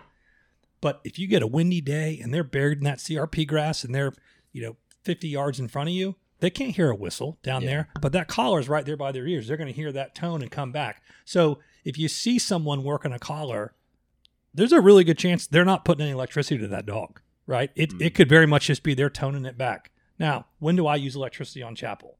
I'll use it on her if I've told her to heel or stay close and she wants to get out in front of me a little bit. I might hit her on, and there's a nick button, right, where it's just a fraction of a jolt. I might nick her on 2. Her working speed is 3, or working setting is 3. I might nick her on 2 and say close, and that means, all right, now we're serious. With Weller, I got to the point where I didn't even charge her a collar. I just put it on her, and she knew that we were going to work. So I think they get a very unfair rap. I'm certain that is something that someone could turn into. Oh, absolutely. It's been tried. I think there was some place that was trying to outlaw e-collars. And where you say that you just put it on her, it's a crazy difference between, even if I'm just like at the house and I put the collar on Belle turns into a totally different dog, completely different dog. Yeah. Like, I swear, because I use the Garmin Sport Pro, and it's got a beacon We light use on the it. same, yeah. So I've put that collar on my dog so she can run around, and I have the light on her at night, and I can see her Yeah. at heel. I'm like, well, that's So, not the I'll point, tell you- but Right. she knows, I'll tell you a funny e-collar story. My dog Jackson, he's 9 kinds of mutt. And literally, we did a DNA test on him. He's literally like 15 different kinds of mud. But my neighbor had one for his dogs, and I was like, let me see that thing for a second. Put it on Jackson. He's wandering around, and I didn't shock him, but I vibrated him. Oh, you'd have thought I hit him with 10,000 volts of electricity when that collar vibrated. That dog trying to kick it off his neck with his back feet. I'm like, oh, easy, bud. That's just a vibrate. All it did was vibrate. I was trying to go back and find the episode. If you heard a little familiar podcast playing in the background, and I was trying to go back to a little over a year ago. Was fortunate enough to do a podcast back before I joined the crew with Brian Irish, and I don't know if he related the story on the show. If he did, forgive the repeat, but he explained the first time that when he was using the e-collar to snake-proof Murphy, and they have a snake, I guess it's defanged, degland, whatever. Put the dog on it, and you hit it with the shock collar, the e-collar. Right? Give it a pretty good jolt, because you need to reinforce that this No is good. bad juju, right? And Brian goes in and explains. He felt terrible, like hit the dog, and the dog yelps and is doesn't necessarily want to come back to Brian right away. Like, what the heck just happened? Right? Never experienced anything like that before. And I think it was middle of late last season. They were out in one of the WMAs, and Murph's out there doing its thing, and all of a sudden just pulls up and yelps, jumps back, and sure enough, they walk up. Big old rattler. So you can question the methods, but you give that dog a brief experience of displeasure, and arguably saves its life, or certainly saves an awful lot of other headaches. And you can't, until you can teach a dog to read and understand venom glands and diagrams and big old nasty welts, I don't see any other way around it. So if you're interested in finding that episode, it's episode 56, Mr. Bob White, and we joined Jim and Brian Irish out at Three Lakes Wildlife Management Area. There you go. So it's a little noisy because people riding on four-wheelers and everything else, but it was a good episode. I still love Three Lakes. Who has kids in here? I have kids. If your 3-year-old ran in the street, would you spank it? Yeah. Why? Spank him now. I don't want him to get hit by a car. 20 years Is old. it important that he doesn't run in the street? Right. That's why we put e-collars on dogs. That's why we snake train dogs. It's that simple, man. It's not a, you don't spank your kid when you're mad. You spank your kid when they've done something they shouldn't have done, right? Yeah. You don't spank your kid for running the street because you're mad at him. You spank it because you care about him. Sure. That's Right. why we snake train dogs. Yeah, We're in Florida, man. It's hot when quail season starts. It's hot during dove season. You guys are small game hunting with all kinds of critters and snakes and stuff cruising around the woods. It's important. And by the way, Jim, you said that a dog can't read and wouldn't know about a welt. You get hit with a rattlesnake and a welt, your dog's gone, yeah. Yeah. right? He's gone. Particularly if you're in the woods, That's a bad deal. Moving on to a little more positive subject. Yeah. You mentioned a whole bunch of birds. So Chapel has now retrieved, pheasants, 1 or 2 quail, Yeah, 1 or 2. snipe. I haven't taken her yet, but Oh, I okay. think we can figure that out. Does- Weller did that. I'm going to get Liberty on some snipe. You mentioned that she had a little rougher time with the doves because, anybody that's handled a dove knows you pick it up and like feathers just start falling off like snowflakes. Specifically, I was wondering about snipe. Did you ever notice if Weller just didn't seem to respond quite as enthusiastically to grabbing snipe, say, versus other dog or other birds? Or is there another bird that maybe you've noticed that sometimes dogs aren't quite as enthusiastic to go after? I have not experienced that. Okay. And I took Weller snipe hunting a handful of times. It wasn't something we did all the time. I mean, it was primarily quail and dove and ducks. I took her duck hunting a bunch. But I think it's, again, a force-fed dog is comfortable with something in their mouth. Once they understand what you want them to pick up. I mean, I think the reality is, in this podcast studio right now, there's nothing in here that she thinks she needs to pick up. But if you put that paper towel roll on the ground and I told her that's what she needed to pick up and there were 5 more, she'd pick them all up. Right? Yeah. So this is what we're picking up. Now she can't, doesn't know the smell or anything, but once they associate with what you need to pick up, then they associate the smell. And like Jim said, it was off to the races after that. I specifically with snipe because more than one fellers mentioned that for some reason their dogs just don't seem to be quite as, like, they'll go get them and they'll bring them in. That's their job, right? But at the end, they just don't seem quite as enthusiastic to grab snipe. I love them, think they taste great, but I was just wondering if perhaps at the end it is in their mouth. I assume the dogs, like people, get a fair amount of their taste through their nose and whatnot. I was wondering if perhaps there was something about snipe that maybe dogs found a little off-putting. To Go ahead. that subject, real quick, I had an uncle that had a yellow lab. Hated picking up mergansers. Fish dog. Mm-hmm. Fish bird, yeah. Hated picking them up. So, in the beginnings of having Belle, I went snipe hunting, and I took a crack shot at a crow to see if I could hit it, and she was not at all enthusiastic about bringing the crow back. It was just she kind of lagged her way back. She did not want anything to do with that crow. But she had brought back other kinds of birds before. Yeah, she was just that crow was not her. She didn't. I don't know if she didn't like the taste of it or. I she bet didn't if like- you'd been crow hunting all day, Yeah. by the second or third of it, there'd have been second nature. Yeah. I did have that happen with her. We had some pigeons that were roosting in our roof line out in Montana, and I'd had absolutely enough of my porch being covered in that. And so I had one of my boys go out the back door and scare them out, and I was standing out down the driveway, and they flew over, and I shot a nice double. But so I sent Chapel with just a pup out there to go see what she did. And she nosed it around, and I told her to fetch.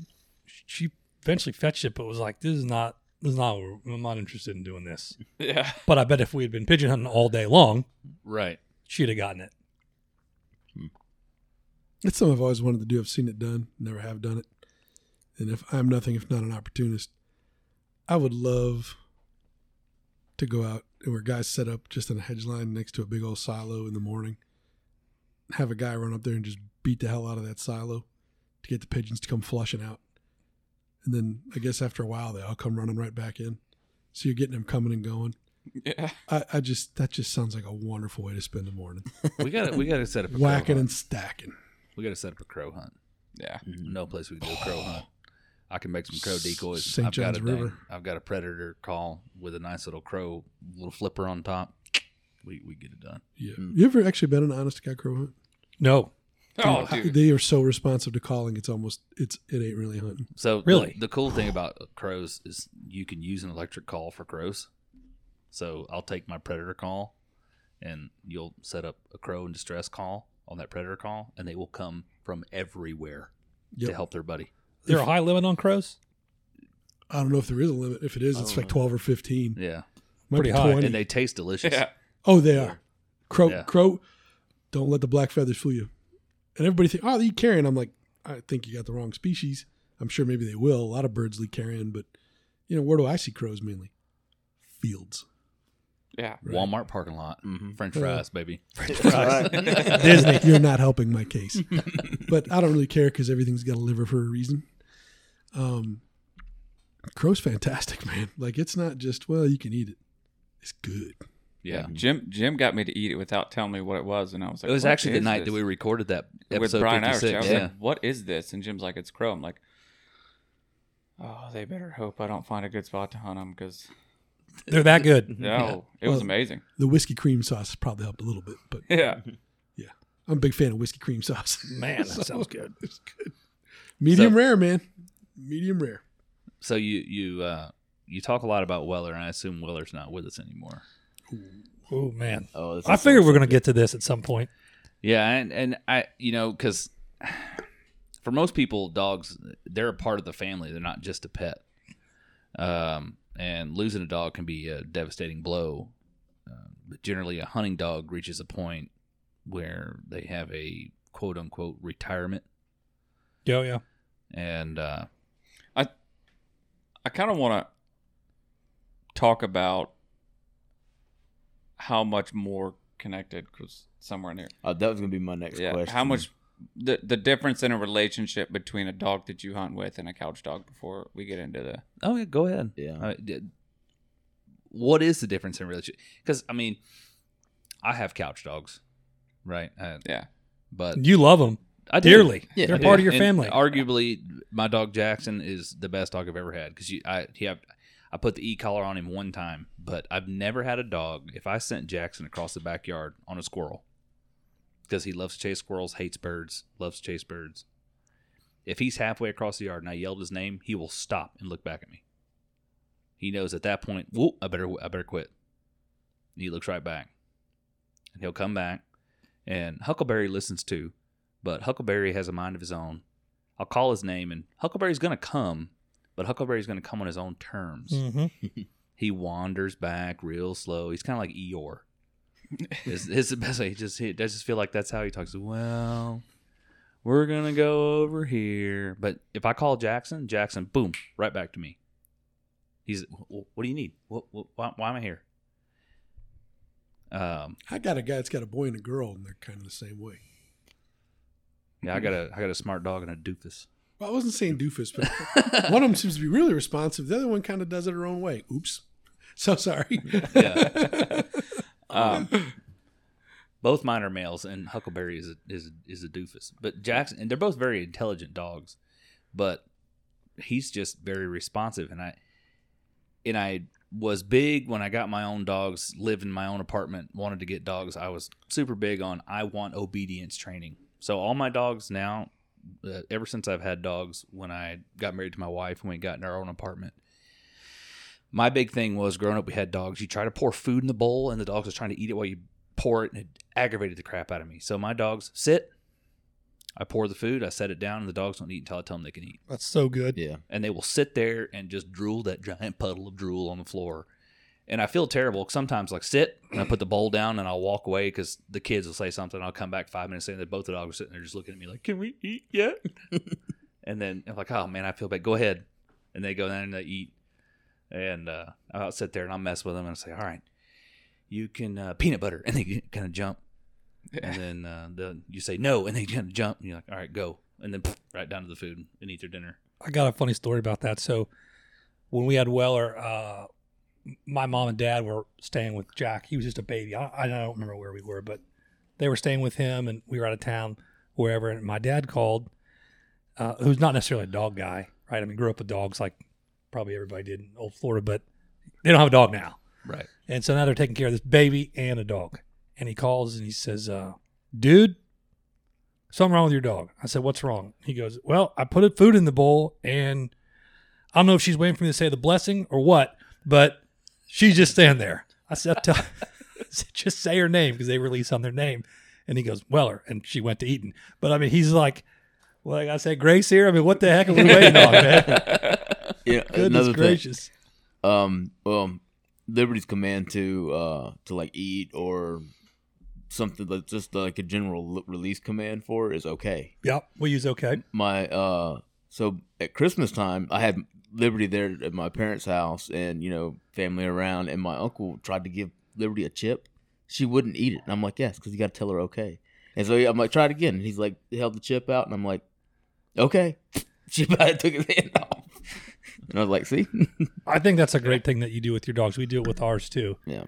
I think any chance you get where they're doing something because you told them they can, or because you would like them to, they're thrilled to do it, and it just reinforces that bond. Mm-hmm. Right. And go ahead. I think that's one of those things that kind of builds that bond with the hunting dog. Totally. That stronger bond, right? Because the reaction, the happiness that I get out of my dog seeing her do something that she knows I wanted her to do is just phenomenal. So I'll give you another obedience thing that I did with my dogs, and this was just foreseeing the fact that one day I would have children after I had dogs. From the time that our dogs were puppies, every time we would feed them, dogs are naturally protective over their food. So I'd let them eat, let them start eating, and I'd go and I'd stick my hand in the food bowl. Yep. And I'd start messing with their food. And I got them to the point where if I stuck my hand down, they'd back up, sit down. So, and now that works. It worked great when my son was born, because what do little kids want to do? They're just inquisitive about everything. Sure. So the little baby would crawl over, stick their hand in the food bowl, the dog would back up. There's no growling about it. It's just, okay, get out of the way. Yeah, you can't tolerate that either. Right. I've seen that go the wrong way. Mm-hmm. And And you got to get rid of your dog. I mean, right. unless your wife will let you get rid of the baby, but I don't think that's going to happen. But it's forward thinking, right? Because it's not necessarily the dog's fault. If I was counting on my 2 meals a day and that's all I got or whatever, and you were going to come take some of my food, and if not, I was going to go hungry, I'm be pretty upset too, right? But I was conscious enough to think ahead and say, you know what, kids, they don't have an ill intent to go over there and mess with the dog's food. They're just little kids. They don't understand, but the dog needs to understand that if something's messing with this, they're not going to take it. You don't have to fight for your food here. This is coming every day, the same time. It's going to be here. You can have food. If somebody comes over and touches it, you just back up, leave it alone. And that's the way we trained our dogs from, man, I had dogs for 5 years before I ever had kids. Right. So the time that came around, the dogs just understood. Okay, well, back up. No big deal. That's great. Yeah, and I'll come get the kids out of the way, and the dogs go back to eating.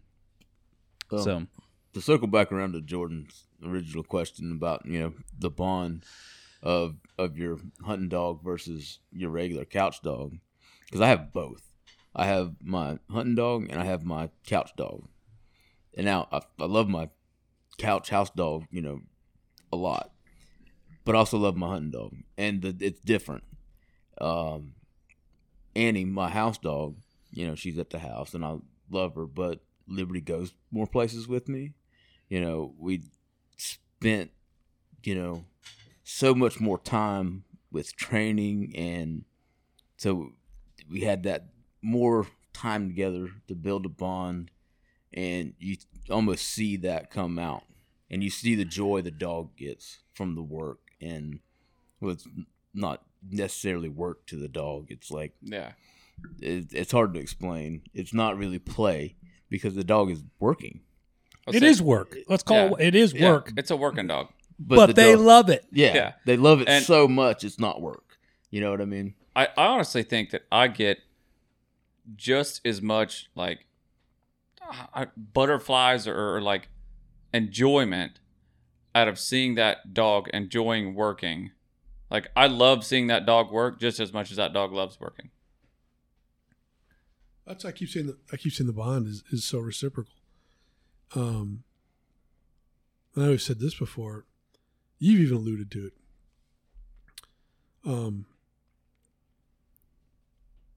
Or I keep going back to Brian. Try to get Brian Irish to go hunting when he can't, if he doesn't get to bring his dog. He don't want to go. Can't get him to go to a small game hunt. Doesn't want to go deer hunting. Not interested in going on any kind of bird hunting trip that he doesn't get to take his dog. It's not about the hunting. The hunting is just the activity that he gets to use to interact with his dog. Yeah. It's amazing. The dog guys they're dog guys. They're hunters, but where I'm definitely like in that relationship. I'm a hunter who likes to hunt with dogs. Dog guys are dog guys who like to hunt. It's So, I mean, to explain that, like, if I could go duck hunting and my dog in Liberty could pick up ducks and I didn't have to kill them, I'd be perfectly happy. If I never shot another quail again in my life, I'd be fine.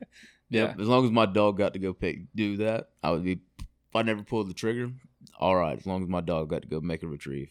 I find myself whenever we do these podcasts or after I get a chance to hunt with somebody as talented as Chapel, I keep thinking, man, there's got to be a way. Right now, we're in the podcast and Chapel's laying here on the floor, but Chapel's not been really rambunctious. I just get allergic. I'm allergic to the stuff that gets in the air. And I know that if I wasn't 3 shots deep on an inhaler right now, I'd be. She bought it. I can put her up. No. It's the stuff in the air. That's another thing too. As a guy with allergies, when you're allergic to the microscopic stuff that's in the air, you could take her home. And if I stay in here without an inhaler, I'll start getting asthma. I can tell when he has, or when one of you guys, I can tell when you've had a dog in here recently and not when I sit in here and do a podcast, because by the time I'm leaving, I'm starting to get that chest congestion. So I can't have a dog, has there ever been a little boy made that didn't want a dog? I mean, I've always wanted one. That's the worst affliction I've ever heard of. It's it is because I'm pretty darn sure, because when I get into things, I tend to get all the way into them, that I would be. Oh, you'd have a kennel with 10 dogs behind Probably your would, house. man. Yeah. I'd probably have more than one, and would probably be all in. So I don't know, but I also, I'm sure that I could make it work with an all outdoor dog. Oh, I don't know if that's really fair either. I know Wants it's an all done, outdoor but, dog. Um, I like couch cuddles. Oh, yeah. Yeah. She sleeps in the bed. Well, starts off on the floor. well, so that's actually a pretty good transition, because up at Baker, you got a whole bunch of dogs that spend a whole bunch of time in a kennel, right? And don't necessarily have the couch experience. Yeah. But I think, is it also fair to say that, this is a terrible way to put it, but if there was a fire and Chapel and one of those dogs in there, you can only get one, who's coming out first? Chapel, right? Yeah. I mean, and that's natural. It's who you've got the closest relationship with. For those of you listening, the bird dogs are in a non-combustible kennel. So That was my terrible, for Jim's awful awful evil scenario, example. right? Yeah. Evil example. I apologize. But that's like I said. I suppose if I guess that's what it is. If I can't have what you have, I don't know if I want it. So Well, I think the worst part about that experience is when they go. Well, that kind of And goes you know back into the it's coming. question Will was going to mention. Do you want to talk about how? I'm brutal happy it to was? talk about it. It's I knew so it was If coming. you need a minute, just it's okay. We understand. as long as there's You no know- video. All right, to Love lead this. it, I inadvertently asked. We had a conversation, and it was this evening. I asked just out of curiosity because he's had a bunch of dogs. I asked Ryan. I said, "You ever have a dog that man was just kind of all on fire, and then all of a sudden one day just quit?" And there's your lead in. Yeah. So, man, I You tried know to the think date. about this. Pardon? You know the date. Yeah, it was January 1st, 2015. Chapel was, Weller was 11. Is he born in 11. Maybe it was 2014. Doesn't 16? 2016. It was 2016. She was 11 and a half. And we were quail hunting at Baker, and she was wagon dogging all season, pretty good. Had cancer at the time. We were taking her to above all things, a Chinese medicine person who was doing acupuncture on her. I mean, there'd be days where she couldn't walk. She'd go get acupuncture and then be rip-rearing to go. So a mutual friend of ours, Jim and me, Roman Hammis and I were hunting, and I sent Weller on a retrieve, and she got about halfway out, turned around, came back, laid down in the wagon, and I said, "That's it. We're done. Done. I'm not doing this anymore. It's too. I'm not." She was done. I said I was done. We're done. Done. And so that was tough. That was really emotional for me because she'd never quit, but she didn't have any more go. And I brought her home. I wrote the very indulgent post on Facebook about how I've retired her and now she could sleep on the couch. And she just, thank you all for all the love and the care and the hard work and the companionship. And now you can live out the rest of your days doing whatever you want to do. I don't care what you eat. I don't care where you sleep. You do whatever you want to do. She died 30 days later. jeez. That dog was born to hunt. That dog was born to hunt, and when she couldn't do it anymore, her purpose was gone. Her purpose was gone. Not my purpose for her. Her purpose was gone. And I'm telling you, if y'all have not gone through this, I waited. So that was what I say, 2016. We got her in 2020, right in the middle of the pandemic, which is actually a really cool story, which I hope I get to share. I waited, what is that, 4 4 years. 4 or 5 years. years, yeah. and I was on a waiting list for Chapel specifically for about 18 months. So 3.5 years, my wife and I got little kids, and they're like, when we get a dog, And I'm like, nope, I'm not doing that again. I don't want to love another dog. And when I got this one, I didn't want to love her either because losing them is so, I think it's worse than losing a grandparent. You don't live with your grandparents, right? I mean, it's just, I think it's it's the Terrible. worst day.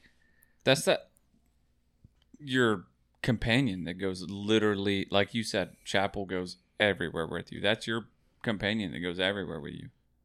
Everywhere with me. Everywhere. Even if your kids aren't there, if your wife isn't there, the dog is still there. Right. So it's that's a tough thing, and not to totally be Debbie Downer, but our situation with Weller was horrible because she got so sick about 30 days after I retired her, and I called the vet and said, "Hey, look, I need to bring her in like tomorrow." So I brought her in, and I made the kids all say goodbye to her, and I carried her in the back of the car, and everybody's a mess. And I go in, and the vet says, "You know what? Let me just draw some blood because I want to see what's going on here. Something's weird." And I'm like, "Draw blood? Let's get this over with."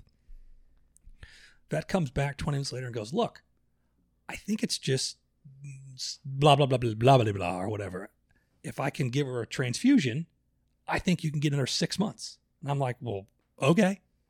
So I leave the dog, go to work, come back, pick her up. She jumps in the back of my truck, back seat, jumps in. I had to carry her in. She jumps in the back of the truck. So now I come home with a dog that my kids thought was dead. All right. And they're like, Goodness. "What's going on here?" And I'm like, "Well, guys, I think she's going to make it for a couple more months."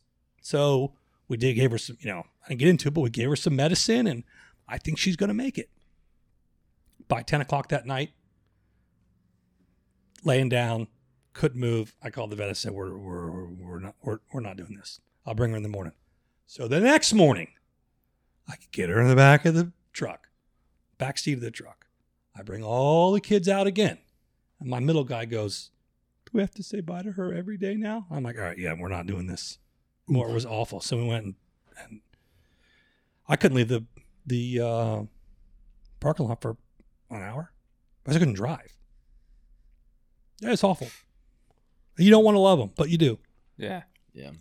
And, I saw a thing on Facebook one time, and it really kind of hit me hard. It was like, when you go to put your dog down, you get so many people that the vet had wrote something about it. He's like, so many people just bring their dog in, and then like they want it put down, they want to go to the living room because they don't want to deal with it. And he was like, I can't tell you how many dogs I've put down that like before they get the shot or whatever, they're frantically looking for their human. No way. He was like, no, you like I literally insist that person is there when that happens because that comforts that dog in its last moments. Nope. I was on the ground. I think we get it. Yeah. You sure? Because we can All right, really come on. auger that I'm already knife in there a having- little I'm more already if you having like. It's Little interruptions in my manliness here. I don't know if we need to go any more deeper.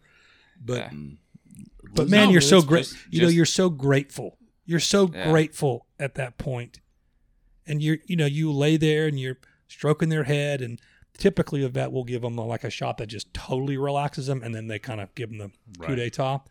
And you're so grateful.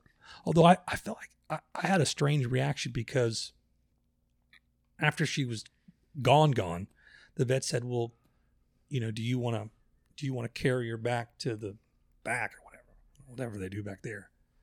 And I said, well, is she dead? And she said, yeah. And I go, then I don't want to be here anymore.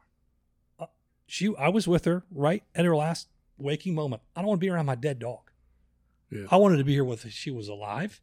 And when she went on across the great quail hunt in the sky, and then I need to go cry this out. And when I was sitting in the parking lot, I forgot about this.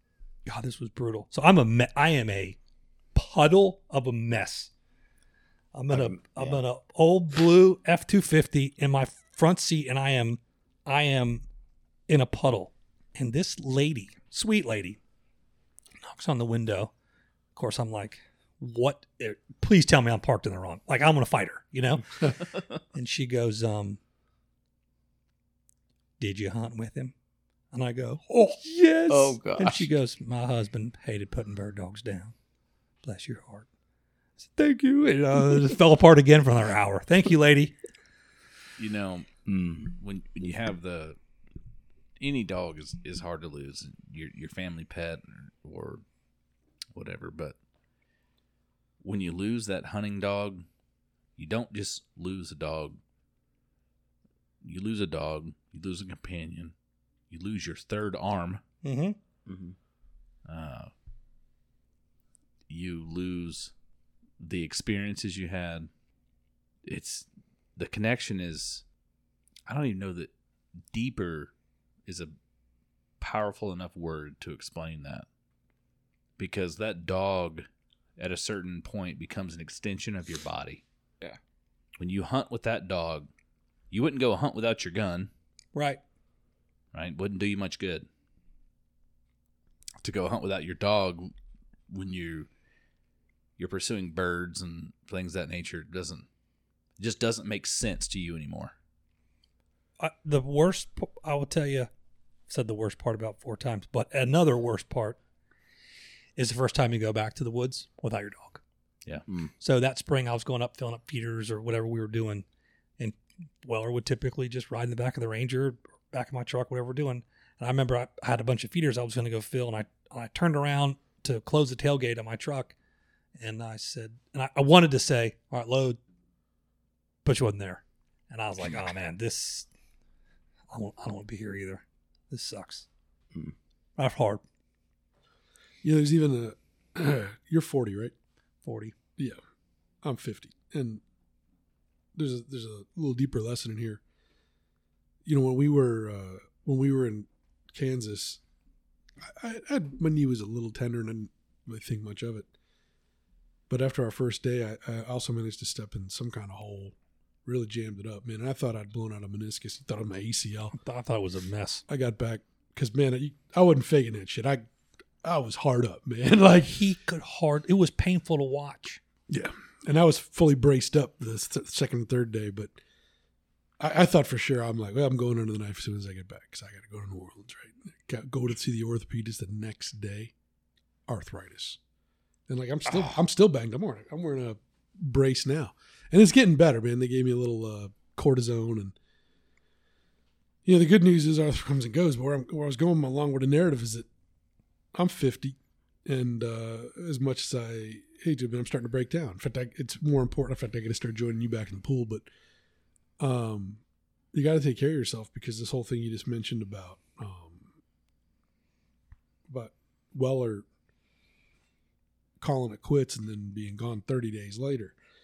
And, you know, hunting's not the only reason I live and things like that, but I have started thinking about, you know, because it is such an important part of my life and it is what really ties me to the outdoors. And I do realize on some level there's going to be a day. Wow, this hit me a lot harder than I thought. There's going to be a day where it's your last hunt. Yeah. Mm-hmm.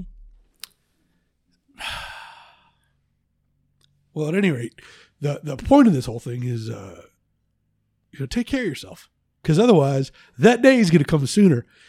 And I don't know if it's going to, I don't know what impact it's really going to have in my life, but I'm pretty sure despite the way I'm reacting right now and contemplating all these things, it ain't going to be a good one. Right. And I don't think, hopefully I won't have a day where all of a sudden, like I realize, well, this is the last one. And I start thinking in terms of, well, you know, you could always go out and have some fellers set up a bunch of goose decoys and all you got to do is lay down, or you can get into you can roll yourself into, a handicap, deer blind and things like that and keep it going. But eventually you're going to get to a point where, you know, probably the juice just isn't worth the squeeze. And then, you know, the thing is, you know, how much longer you got after that? And I imagine that there are life events like that. Certainly I'm thinking like losing a spouse is probably another big one. That, you know, they don't help increase your longevity.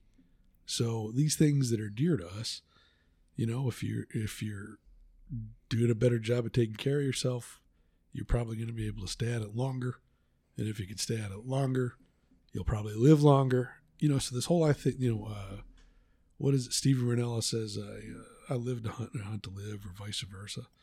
And you may think of that in terms of this is how I support myself or I'm a professional, but no, man, you know, that whole idea of hunting to live, it doesn't mean that you necessarily live to hunt. I mean, I don't know where, maybe I don't really know where I'm going with this, but I think, at least in my case, and I think for folks that are listening to this podcast are probably a little more diehard, certainly the guys in this room, that you got to be able to stay at it, or you're going to start losing other things that are dear to you too. Because I can't, right now I do not have another hobby or avocation that would come close to filling the gap. And I don't really see one like, well, someday when I don't hunt this much, maybe I'll do that, because golf just isn't. I'm sorry. I know you love golf. You know, I don't get it. I brought this up on an episode just before Christmas. But my dad took me hunting from the time that I was a very young age. I mean, I was hunting with my dad before I was still in the car seat in the truck when he ran dogs here in the Ocala National Forest, where we're near where we live now. And then, you know, 3, 4, 5 years old, and I've carried my son out from that age. And I know that there was a time when my dad led me into the woods, and he put me in a deer stand, and I hunted. And I know there will come a time when I lead my own father into the woods, and I put him in a deer stand, and he hunts. And I know there will come a time when my son or my daughter leads me into the woods and puts me in a deer stand, and I hunt. There's a reason we do this kind of podcast once a year. Yeah. on And a little better. It's a subject. generational Yeah. thing, though. Yeah. You know, it's why we do what we do. It's a passion. If there wasn't passion involved in all this, be it hunting with dogs or hunting in general, I wouldn't be sitting here trying to fight back tears right now. Yeah. Not doing a great job at it, but All our manliness is running out on the floor. right. Yeah. Kind of like Crocs. Briar, brighten it up. Go ahead. All right. So, a little more lighthearted subject. Kind of goes along the same lines, but it's a little happier.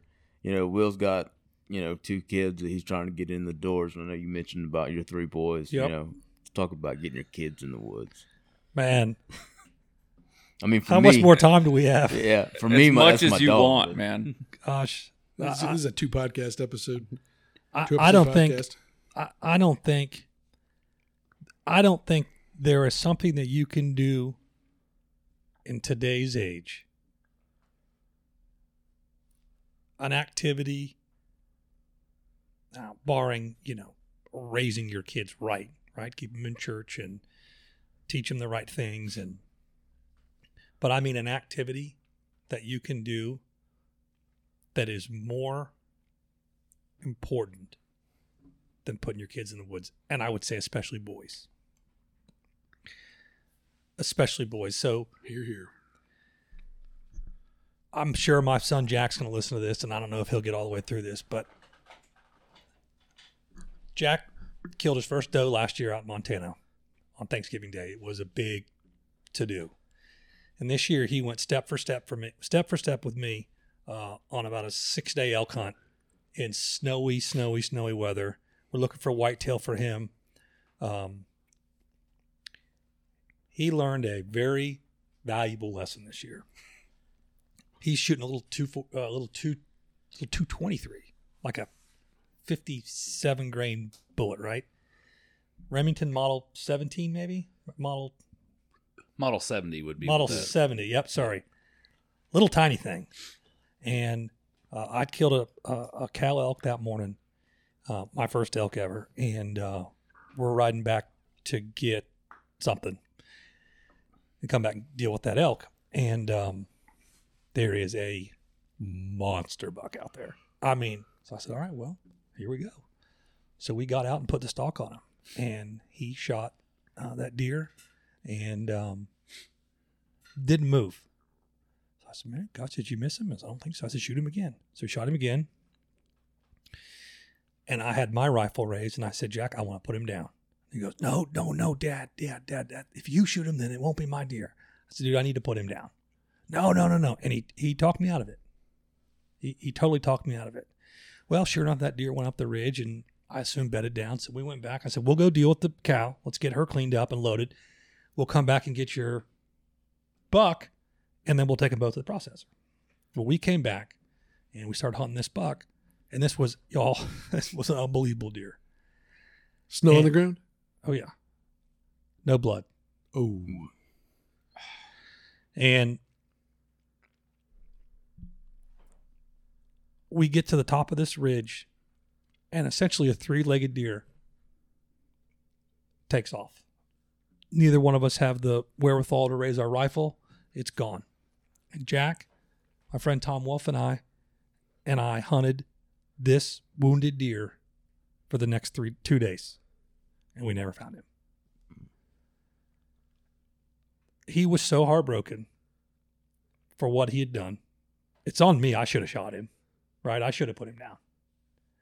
But I got so caught up in the moment and him being so concerned about it's my deer. It's I'm gonna put him on the wall, and of course we thought he was gone, right? We thought he was dead, and he wasn't. But we spent the rest of our trip hunting that deer, and we never found him. And we were walking through all kinds of bottoms and junk and everything where they'd go off to die. And there's no question he was mortally wounded. No question about it. And so, I can't imagine he lasted more than the rest of the day. But we never found him. And that night, I put him to bed out in Montana. And man, he was one upset dude.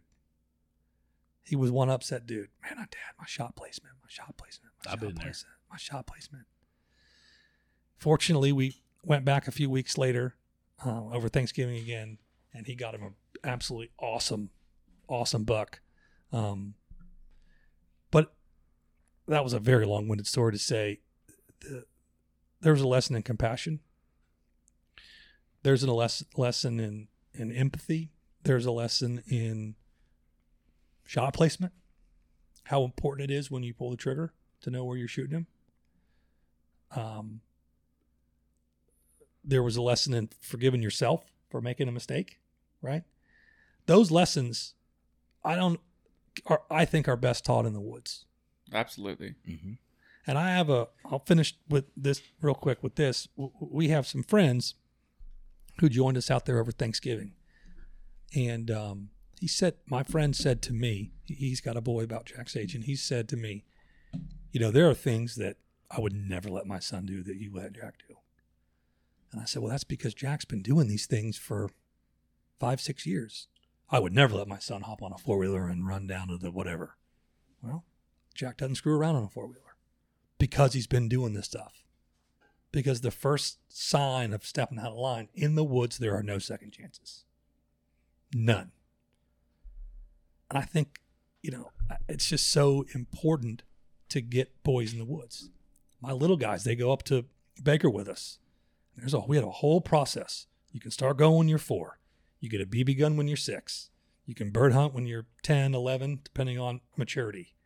And so I got 2 guys that have been riding the wagon, for the last several years, and they've never pulled the trigger. And that's just part of it. Now, they help clean birds, and they like the crippleds. They can hold them and play with them, and they like the dogs and help moving dogs in and out of the kennels and stuff and helping our man Bruce out. But the reward will be, and the patience of the reward will be that they get to hunt one day. And Jack's hunting this year, and he had a great quail season. A great quail season. So he's had quite the year. Yeah, it's funny that you mentioned that, and there's a lot of things, four-wheelers or even children with firearms. I don't even mean children. I have no problem at all with,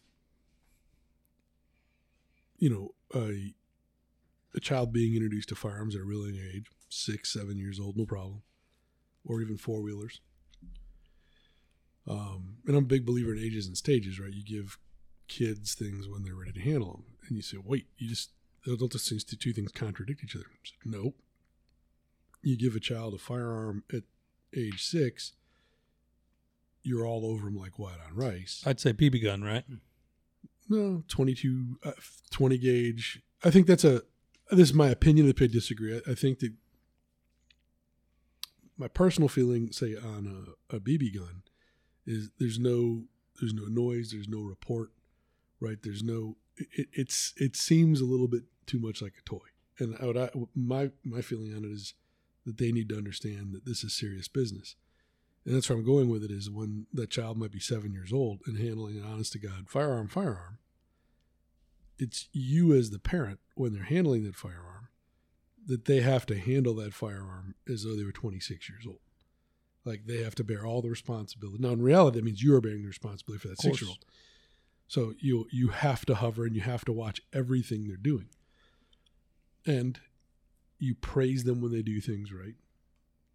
And you let them know, if they, even if you've watched them unload the farm or anything else like that, and they get careless and they cross your body with the muzzle, not saying you beat them, but you let them know, whoa, and very sternly, like, what did you just do? And they'll know, right? Because the fact that you're disappointed in them sometimes is devastating. It is devastating. I've watched it happen.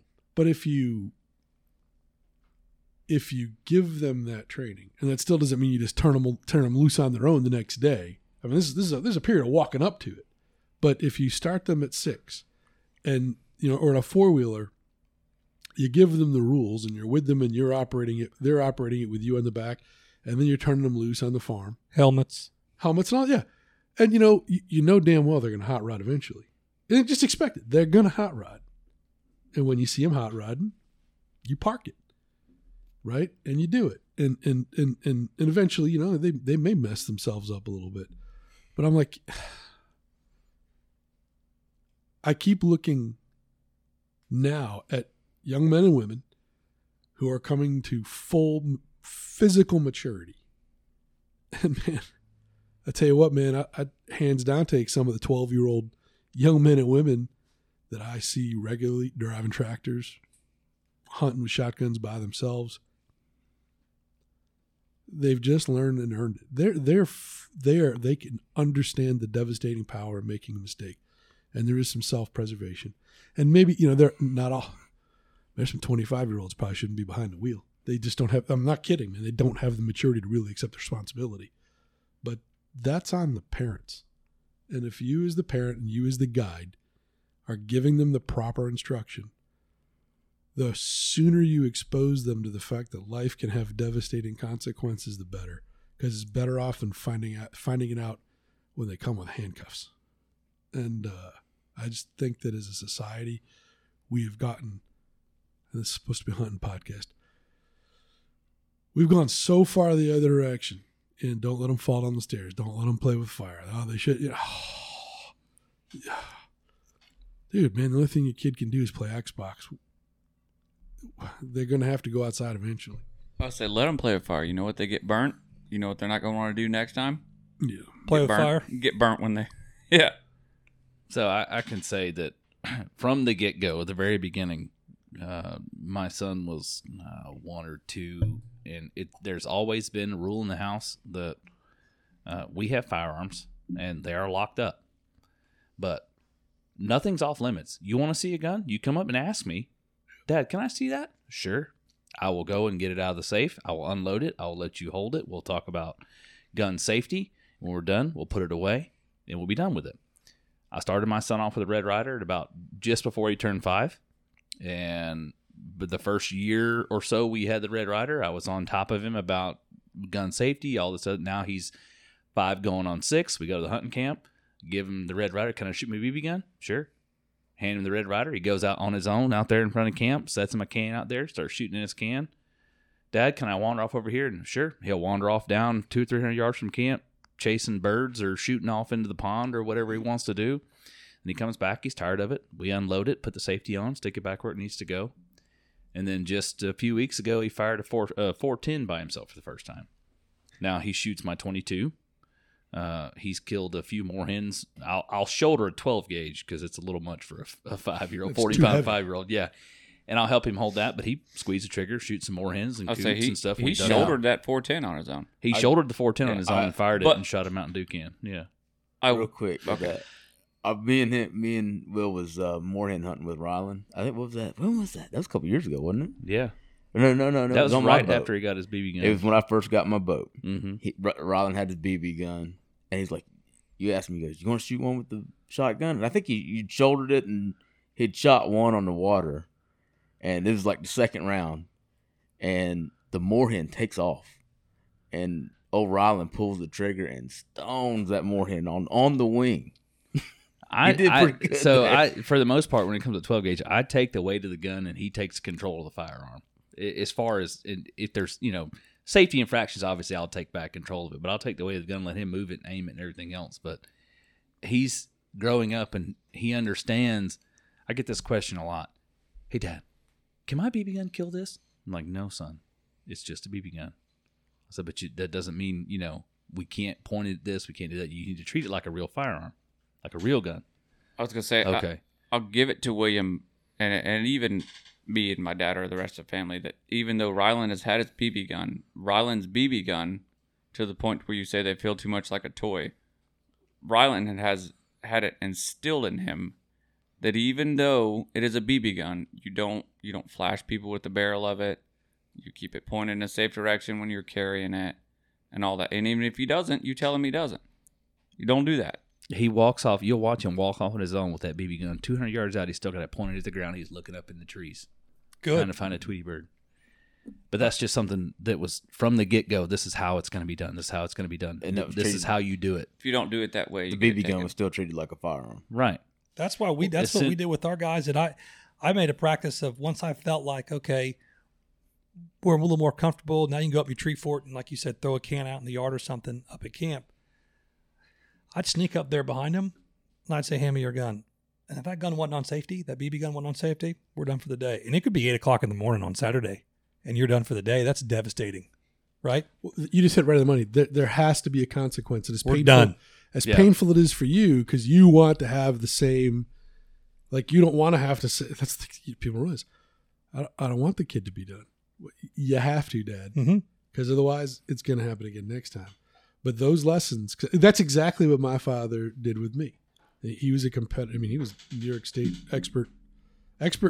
master class, New York State pistol champion in 1967 and again in 1969. This is a guy that was really into shooting. And that's part of the reason why, knowing at 6 that you can start there. And that was the level of maturity, because he started my brother later and it was a maturity issue at the time. But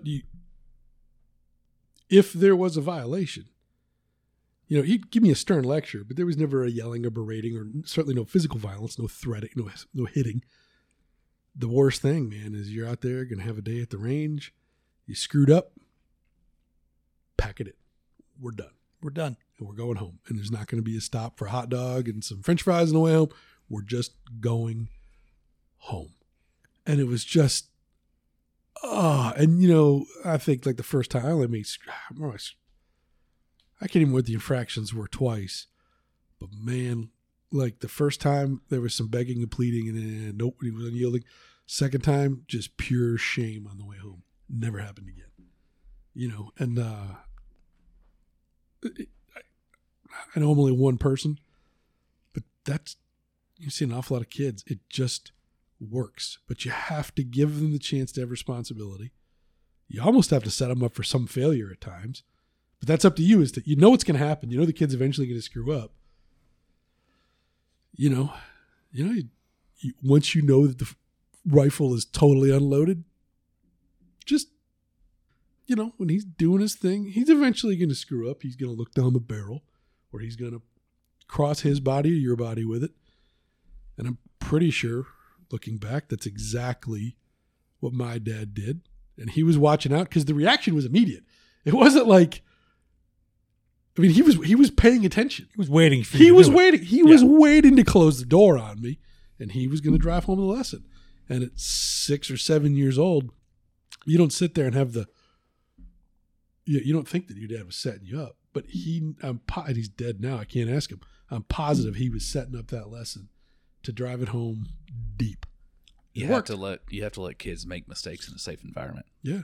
And he would have conversations that if you screw this up, I'm the one that goes to jail. Yeah. You send your father to jail. Pretty devastating too at a young age. Like disproportionate response. It kind of goes back to shot collaring a dog. It works. So, people might listen to this and disagree with me and say that I'm careless. Fine, I'll live with it. My kids have been around firearms their entire lives, and damn sure they know how to treat them and be safe. I just do not worry about my kids around guns. And you might choose not to have a firearm on your home. No excuse. They still need to understand, because they're not always going to be they're going to run into a gun eventually. That's a great point, Jim. That's an awesome point, because I think about, I'm not worried about my kids around firearms. I'm worried, and my guns are also locked up, and the ammo's locked up separate. It's Fort Knox again in my guns, but I'm not worried about my kids around guns. But I'm worried about the kid who comes from a home who doesn't have firearms, who's inquisitive, who's curious. Sure. And they're not going to get a hold of them at my house. But what about the other guys, the other friend's house? And that's to your point here, that kind of general comment you just made. Even if you don't have firearms in your house, you need to teach your kids about it. My boys ought to be taught in school. Yeah. It really should. And that's not just come on, they're around and they're never going away. My boys know, all the way down to 6 years old, and this started when they were, little. But my little guy's 6 now. If there's a gun on the counter, I love to ask him this. Hey, if there was a gun on this counter, what would you do? The friend's answer is, well, I'd see if it's real. And my boys are like, nope, we'd let Dad see if it's real. Bingo. Let's let Dad see if it's real. It's probably not, because why would I leave a gun on the counter? Right. Yeah. Right? It's probably your brother's gun from Target or whatever, his cap gun or whatever, but let me decide. It's good, ain't it? Because to assume you're infallible and don't get distracted before, you get home Oh, come home, you drop your stuff. Yeah. and phone rings, and next thing you know, Yeah, no second chances with that. nope. Well, before we close this thing out, you guys got any closing thoughts? I appreciate you guys having me, and I really enjoyed the opportunity to talk about Chapel and Weller. It's fun to reminisce some great Weller stories. Wish y'all could have seen her hunt. I'm really honored to be around you guys. I think y'all have a inordinate passion for what you do. I heard a guy tell me one time about getting in the woods. He goes, "Buddy, I'd eat a turd for breakfast every morning if you told me I could do it every day." And I feel like you guys are those guys, and I like that. I like that about y'all, and I'm very proud to have met you guys, and everything that y'all are doing. It's awesome, and the awareness you're raising, and you've got a awesome partner here in Jim, and I've just really enjoyed becoming closer with him, and I hope we can all get in the woods sometime here soon, and y'all can see Chapel work. And I'm grateful to be here. Thank you very much. So honored. And again, I'm a very average person, average dog handler with a very extraordinary dog, and very grateful for that. Yeah. And if I didn't say it, I will say it. I don't know if you need to cut this too, or if I can plug this, but Marty Roberts at Sporting Life Kennels in Oxford, Mississippi I had deposits at 4 different kennels around the country, including some of the ones that you see in some of these magazines. And I did a ton of research, talked to these folks, and I became most confident because of the way Marty talked to his dogs, because of the way he trains his dogs. He's got a ton of videos. Marty's got a program that you can get online called Retriever University, which is awesome. You can also send your dog off, which we didn't even really get into training, but I sent Chapel off for 2 months to him. But he's got a 6 to 8 month program for gun dogs. And we could do another podcast because we didn't even get into training. We're gonna have to do another. We didn't even get into but- training. And Listen, I want to get into a quail hunt with you too. Training was. I've never really done much quail hunting. I was going to talk to you about that off air, but yeah. We'll get to that here in a minute. Before we close out of here, we're gonna give. That's how you tactfully invite yourself to a quail plantation. done. Yeah. Come on, boys, bring it now. We'll get into the tip of the week, man, and I'll lead us off and say, when it comes to dogs, that obedience is key. Whether you have your couch dog or your hunting dog, obedience training will change the way you see a dog. And because I always had dogs we had dogs throughout our entire life when we were growing up, and they didn't necessarily listen. And as I got older, that bothered me, and I wanted to make sure that the dogs I had as an adult listened to what I said, because I just wanted obedient dogs. I wanted a dog. I don't think we had a dog that would jump through a hula hoop, but she wouldn't sit. Right. So those things, they bothered me as an adult, and I wanted to make sure that my dogs would sit and stay and do what they were told. And so I never went into training dogs to hunt, but obedience training was something that I focused on, and it has made a world of difference. I'm going to go in and say, if you haven't had the opportunity to hunt with somebody that uses a dog, Do it. take the opportunity and do it. Go somewhere, hunt with somebody that has a dog, and just watch the passion between the dog and the owner. So I got a question, and it's not to suggest that the dog owner is lazy.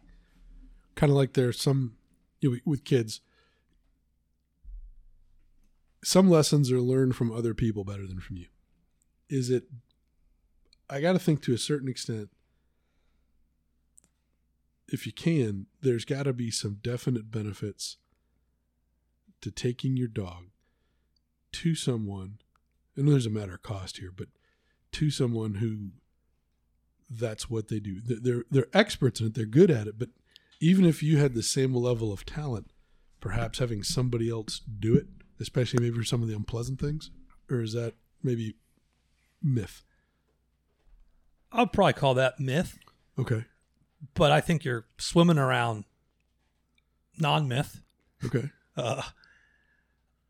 The reality is there's nobody in this room that has, forget knowledge. Time. First of all, we don't have the knowledge, right? But Okay. forget that for a second. Time and consistency and experience. When I went to visit Chapel at Sporting Life, when she was up there, the care, the compassion, the time, the energy, and the experience that these guys have to, because they're getting dogs. Not everybody's dog showed up like Chapel, right? These whisperers. They've got the experience. So you're right. Maybe not for all the reasons you said, but you are right, and that you should let a professional, if you have the means, you should let a professional train your dog, because these guys will attest. Even your house dog, I think, if you can afford an obedience trainer, Do it. It's worth it. But there are no second chances in the woods. Go back to what we said earlier. And if you can have a professional dial that in, and they're going to make mistakes, they're young dogs. They're going to make mistakes. But so you're right, but maybe not for all the reasons. No, I think you're right. It makes sense because professional dog trainers probably don't take their dogs to other trainers. Right. But the whole point is that professional dog trainers, it's all they do. Right. And you're just not going to get that level of expertise on your own. Or you have to go through a dozen dogs to get there or more. I wouldn't do it. I started her myself, but I didn't finish her off I sent her off to the pros. If you have the money, I'm thinking about doing it for my next dog, having my dog sent off. And one, I don't have the time because I work a full-time job, and that's a full-time job. It is. That dog, whether that dog is actually in a training session or you're just in the yard, or I'm taking my dog to go see my parents or whatever, that dog is always training. Mm-hmm. There's always a lesson for that dog to learn. And those guys have the time, take the time. They can spend, an hour a day with that dog. It's tough for me to get an hour a day with my dog, on a day and an actual training session. But that guy, he's going to take that dog out and he's going to do it. And then he's going to take another dog for 15 minutes. And then that dog gets several 15-minute sessions a day. So I'm going to jump in and say, you say your next dog, but Bell's 3, and we have an extremely good kennel here in Lake County. I forget the name of the guy. Doyle's Farm and Kennels. Doyle's Farm and Kennels. Great guy. Awesome kennel. Awesome with dogs. My dog's 3 years old, and I'm still thinking about taking my dog to him because there's stuff that I just haven't figured out how to train her to do. And I know that, like you said with taking lines, like you can stop her mid-run and tell her which way to go. I just can't get Belle to take that. I can't get her to take that from me. But I know that I can take her there. Even at 3 years old, I can take her there, and he can finish her off for me. Yeah. So I don't think it's too late to take your dog somewhere to No, get her finished off. No, not at all. But So that's just- so go ahead. so can I have 2 tips of the week? You can have. Oh, we have 2, tip of the 3, week? 5, Well, yeah. we You could, are. if you want I to missed say that. you can save that if you want for your tip of the week because he hadn't really. I already Well, he gave did my his, tip but of the week. I can wait. Yeah. Well, go ahead. I didn't know we were in the tip of the week. Sorry. We cannot be. I thought we were finishing thoughts. Yeah, that's what No, I'm I'm sorry. sorry. Yeah. I gave my tip of the week already. Y'all I go gave- ahead and tip yeah, of I the gave week. mine Jordan too, gave but- his, but I didn't owe it nowhere. it happens. But okay, go ahead. I'm sorry. So, like the bull in the china shop that I am, I'm going to give 2. Go for it. And the first one is, you can overtrain a puppy. You can overtrain a puppy, and you don't realize you're doing it, and you're doing it, and you can burn a dog out. And unfortunately, I've seen it, and it's very hard to recover from. A puppy does not need more than 5 or 10 minutes of work a day. Mm. again, I'd look at a Retriever University or something like that. If you want an online program to follow, that's a proven deal, right? Whether it's your guy here in Lake County, take a program, pick it. You are not smarter than the program.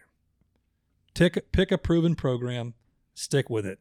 5-10 minutes with a day. You can overtrain a puppy. You will burn your puppy out. Number 2, you've got to continue to work throughout the life of the dog. You've got to. You've got to dial your dog in. You got to get your dog in shape for hunting season. You shouldn't let your dog get fat to start with. But you've got to keep your training sharp.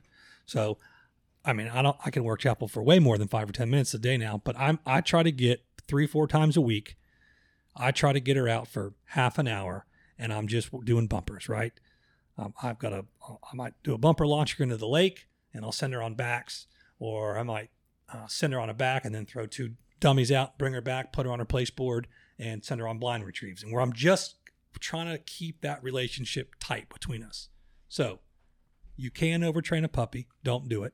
Make it fun. 5-10 minutes a day with a puppy under 6 months. And continue your training with your older dogs, or as your dogs mature more and more. It's a good one. Jim, Briar? I'm thinking if I want to recycle my same one again. You can do better than that. I'll let you think. So I love to hunt, and I love to hunt behind dogs. Love upland hunting, yet I can't have dogs, right? And this is supposed to be that's just an example. There are certain things we don't all have access to.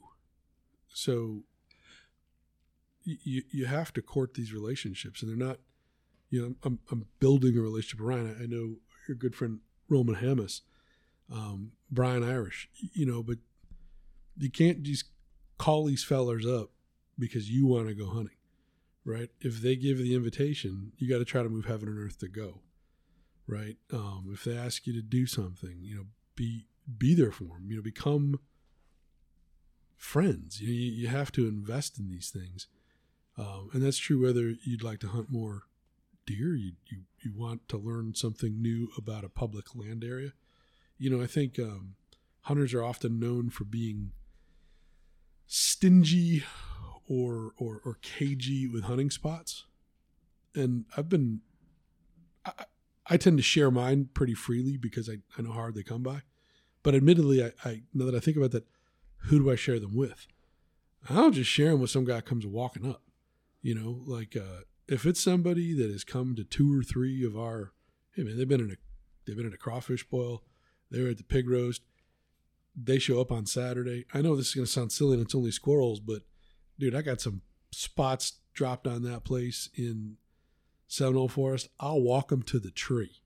You know what I mean? Why? Because they've been around. They've got a vested interest. Show that you have a vested interest. Show that you enjoy it. Be respectful to the dogs. Be respectful to the sport. And you know what? Holy cow! The doors just open. I've not had to ask. You know what I mean? I've been asked. But when that invitation comes, you've just, I don't know, you can't kill them with enough kindness. And that, I'm not saying that to brown nose you, Ryan. It's just, geez, man, be appreciative. Don't just, thanks, and wander out the door. You know what I mean? But more importantly is if you want those experiences, I don't know, earn them. Yeah. Show up, be around. I'm not saying go off and shovel a guy's driveway or whatever. You can't do that down here anyway. But it is. It's like with UPO, probably the easiest way is come to our stuff. Participate in the chats. You don't have to hit us with a bunch of BS, but man, at least show us that you're tuned in. I think I'm speaking for all of us in the room, but I'm pretty sure from watching in the conversations we had, man, we'll roll out the red carpet. But that's I don't think unique to us. I think almost every sportsman's like that. We're all cagey as hell till you're in the club. And then what's mine is yours. Hard club to get into. Yeah. Easy club to get out of, Yeah. Yeah. right? Mhm. Shoot a dog. You're on the dead to me list. Get my spots away. Let's not walk down that road. Yeah. Hopefully that never happens. What do you got, Briar? Well, mine is, we like to talk about, success in the field and, what we brought home. But mine's enjoy the journey. With dogs, it adds so much more because you got, that time training, all of it. And enjoy the journey. It's, we touched on it. If I never killed another duck in my life, as long as my dog got to go pick him up, I don't care. Enjoy it. Enjoy the view when you're out, in the flatwoods quail hunting or, in Kansas. Kansas is beautiful. I've been there. Enjoy all of it. Take it all in. It's not always about, what you brought home. It's about the experience, the people you spend it with, that kind of stuff. Well, before we let you guys go, Jim keeps referencing Saturday, but by the time you hear this, Saturday's too far gone. Yeah. Yeah. You missed the small game hunt in Seminole Forest, but don't fear because February 5th, we have our last one of the season in Ocala National Forest. So hopefully we'll see you guys out there. We've been giving away some Onyx premium memberships, and we've still got 2 more to hand out at the Ocala Rendezvous small at the game hunt. Pittman Visitor Center at Yep. 6:30 in the morning. Yep. Oh, that I'll might be a have little hot late for coffee, me. but not enough for you. That might be a So- little late. I may be setting up decoys. Hey, you won't. Not in February. That's the weekend of the Veterans Hunt, sir. Oh, it is, isn't it? That's right. Oh, hey. I might Just be a saying. little late, too. I might be at the second rendezvous after the hunt. Yeah, we get that extra weekend. I got a spot in the fort. We can still hunt Ocala. I got maybe a couple spots. One I hadn't checked out yet, but Fair enough. But if you can't make the small game hunt in February, don't worry. I'm going to hit you with a real advance notice. May 7th is the second annual Under Pressure Outdoors Crawfish Boil. Tickets haven't gone on sale yet, but they will here soon. And that was a great time last year with like 85 people in attendance and more crawfish than 85 people could eat. Oh yeah, Barely. We damn sure tried to eat all 85 pounds. oh yeah. Just the guys at this 85? table. We had 85. No, no, no. 200, No, it was 160 pounds. 160. Well, it was Yeah. over 100 pounds of crawfish. Oh, I think I ate at least 60 pounds myself. Still carrying most of it around my waist. It's a good time, great time to fellowship, come out, have a few beers, eat some mud bugs, and win some sweet prizes. And because we're gonna raffle something off like we've done at all of our events to benefit a nonprofit charity. I don't know who Have we're we- gonna benefit yet Okay. this year. I was gonna say we picked one. We haven't sat down and talked about that, but we'll find somebody and we'll hold another raffle and give some cool stuff away that's worth far more than what you're going to pay for tickets. Well, I say it's going to be worth far more than what you're going to pay for tickets. I don't know what you're going to spend on the amount of tickets you buy in order to win it. I don't know. I spent $100 on that bow, and Cameron Gordon, $20 wins it. I'll never live that one down. No, Yeah. Never But- happen again. You got to spend at least $100 to win. Maybe 2. But even when we did that though, right? So we had the raffle, had a separate raffle for the bow that we had for the cooler that's packed full of hunting stuff, and in that cooler this year to be another one, I'm sure that we packed full of more springtime hunting stuff. I got turkey calls sitting there. I've got all kinds of stuff sitting in the closet that go back in that cooler. So It's over in May. That's why we do it then. Fishing gear. well, yeah, we'll figure it out. You probably get All turkey kinds calls of stuff anyway will be because I in got to there. get rid of Yeah. them one way or another. But Yeah. so, and on top of that, we got more hats in production. So they'll be available sometime in the next. Lots more. Last time I checked, they were like 4 weeks out. We got next patch month. hats this time around. Not yet. Not yet. no, Yeah. they're still working on that. That's there's been some complications there, but we're handling it. Working on it. More of the regular embroidered hats, All right. and then some other stuff to follow after that. So, other than that, we'll catch you guys next week. Ryan, I really thank you for joining us. It's been a great episode, It's been absolutely my pleasure. and Thank we're you gonna have guys for having me. We're gonna have to sit Pleasure's down all for ours, another so, one yeah. because we have this long outline sitting here in front of us, and I think we touched about a third of it. Well, I'm happy to do it again. Now, if all your listenership dwindles after this, I'll I won't come No, back. man, but it's been a great one. There's one stipulation: if you come back, you got to bring Chapel with you. I'll bring Chapel with us. You know what would be? I don't know if is your gear mobile. Oh yeah. Yeah. I mean, we might need to. I don't know what my schedule looks like, but we might need to do this around the fire at Baker Quail Plantation. I heard they're pretty good. I have literally packed up everything you see in this room and taken it to Piney Woods Hunt Lodge in Eufaula, Alabama, set it up on a table there, and done the same thing we've done right here. I don't You did know. worse than that. You did it all the way out at the. I've done it in the middle of the woods. Yeah. I've done it in plantations. I've done it all over the place. So we designed this specifically to be mobile. I have actually a smaller setup than what you see here that we could carry around. These too, things so. all pop out. Yeah. Well, Pull the boxes. if we don't get in the woods this year, because season is getting really close to the end here. But if we don't, we will. But man, I'm just honored to spend this time with you guys. Really, We're honored to have you. I mean, Yes, it's sir. just awesome. It's awesome. I like talk about her all day long. So I'm happy to be here. Well, Get a dog, folks. Get a dog. Pack the guns, boys. We're going to McClenny. Yeah. We'll catch you guys next week. Adios. That's it.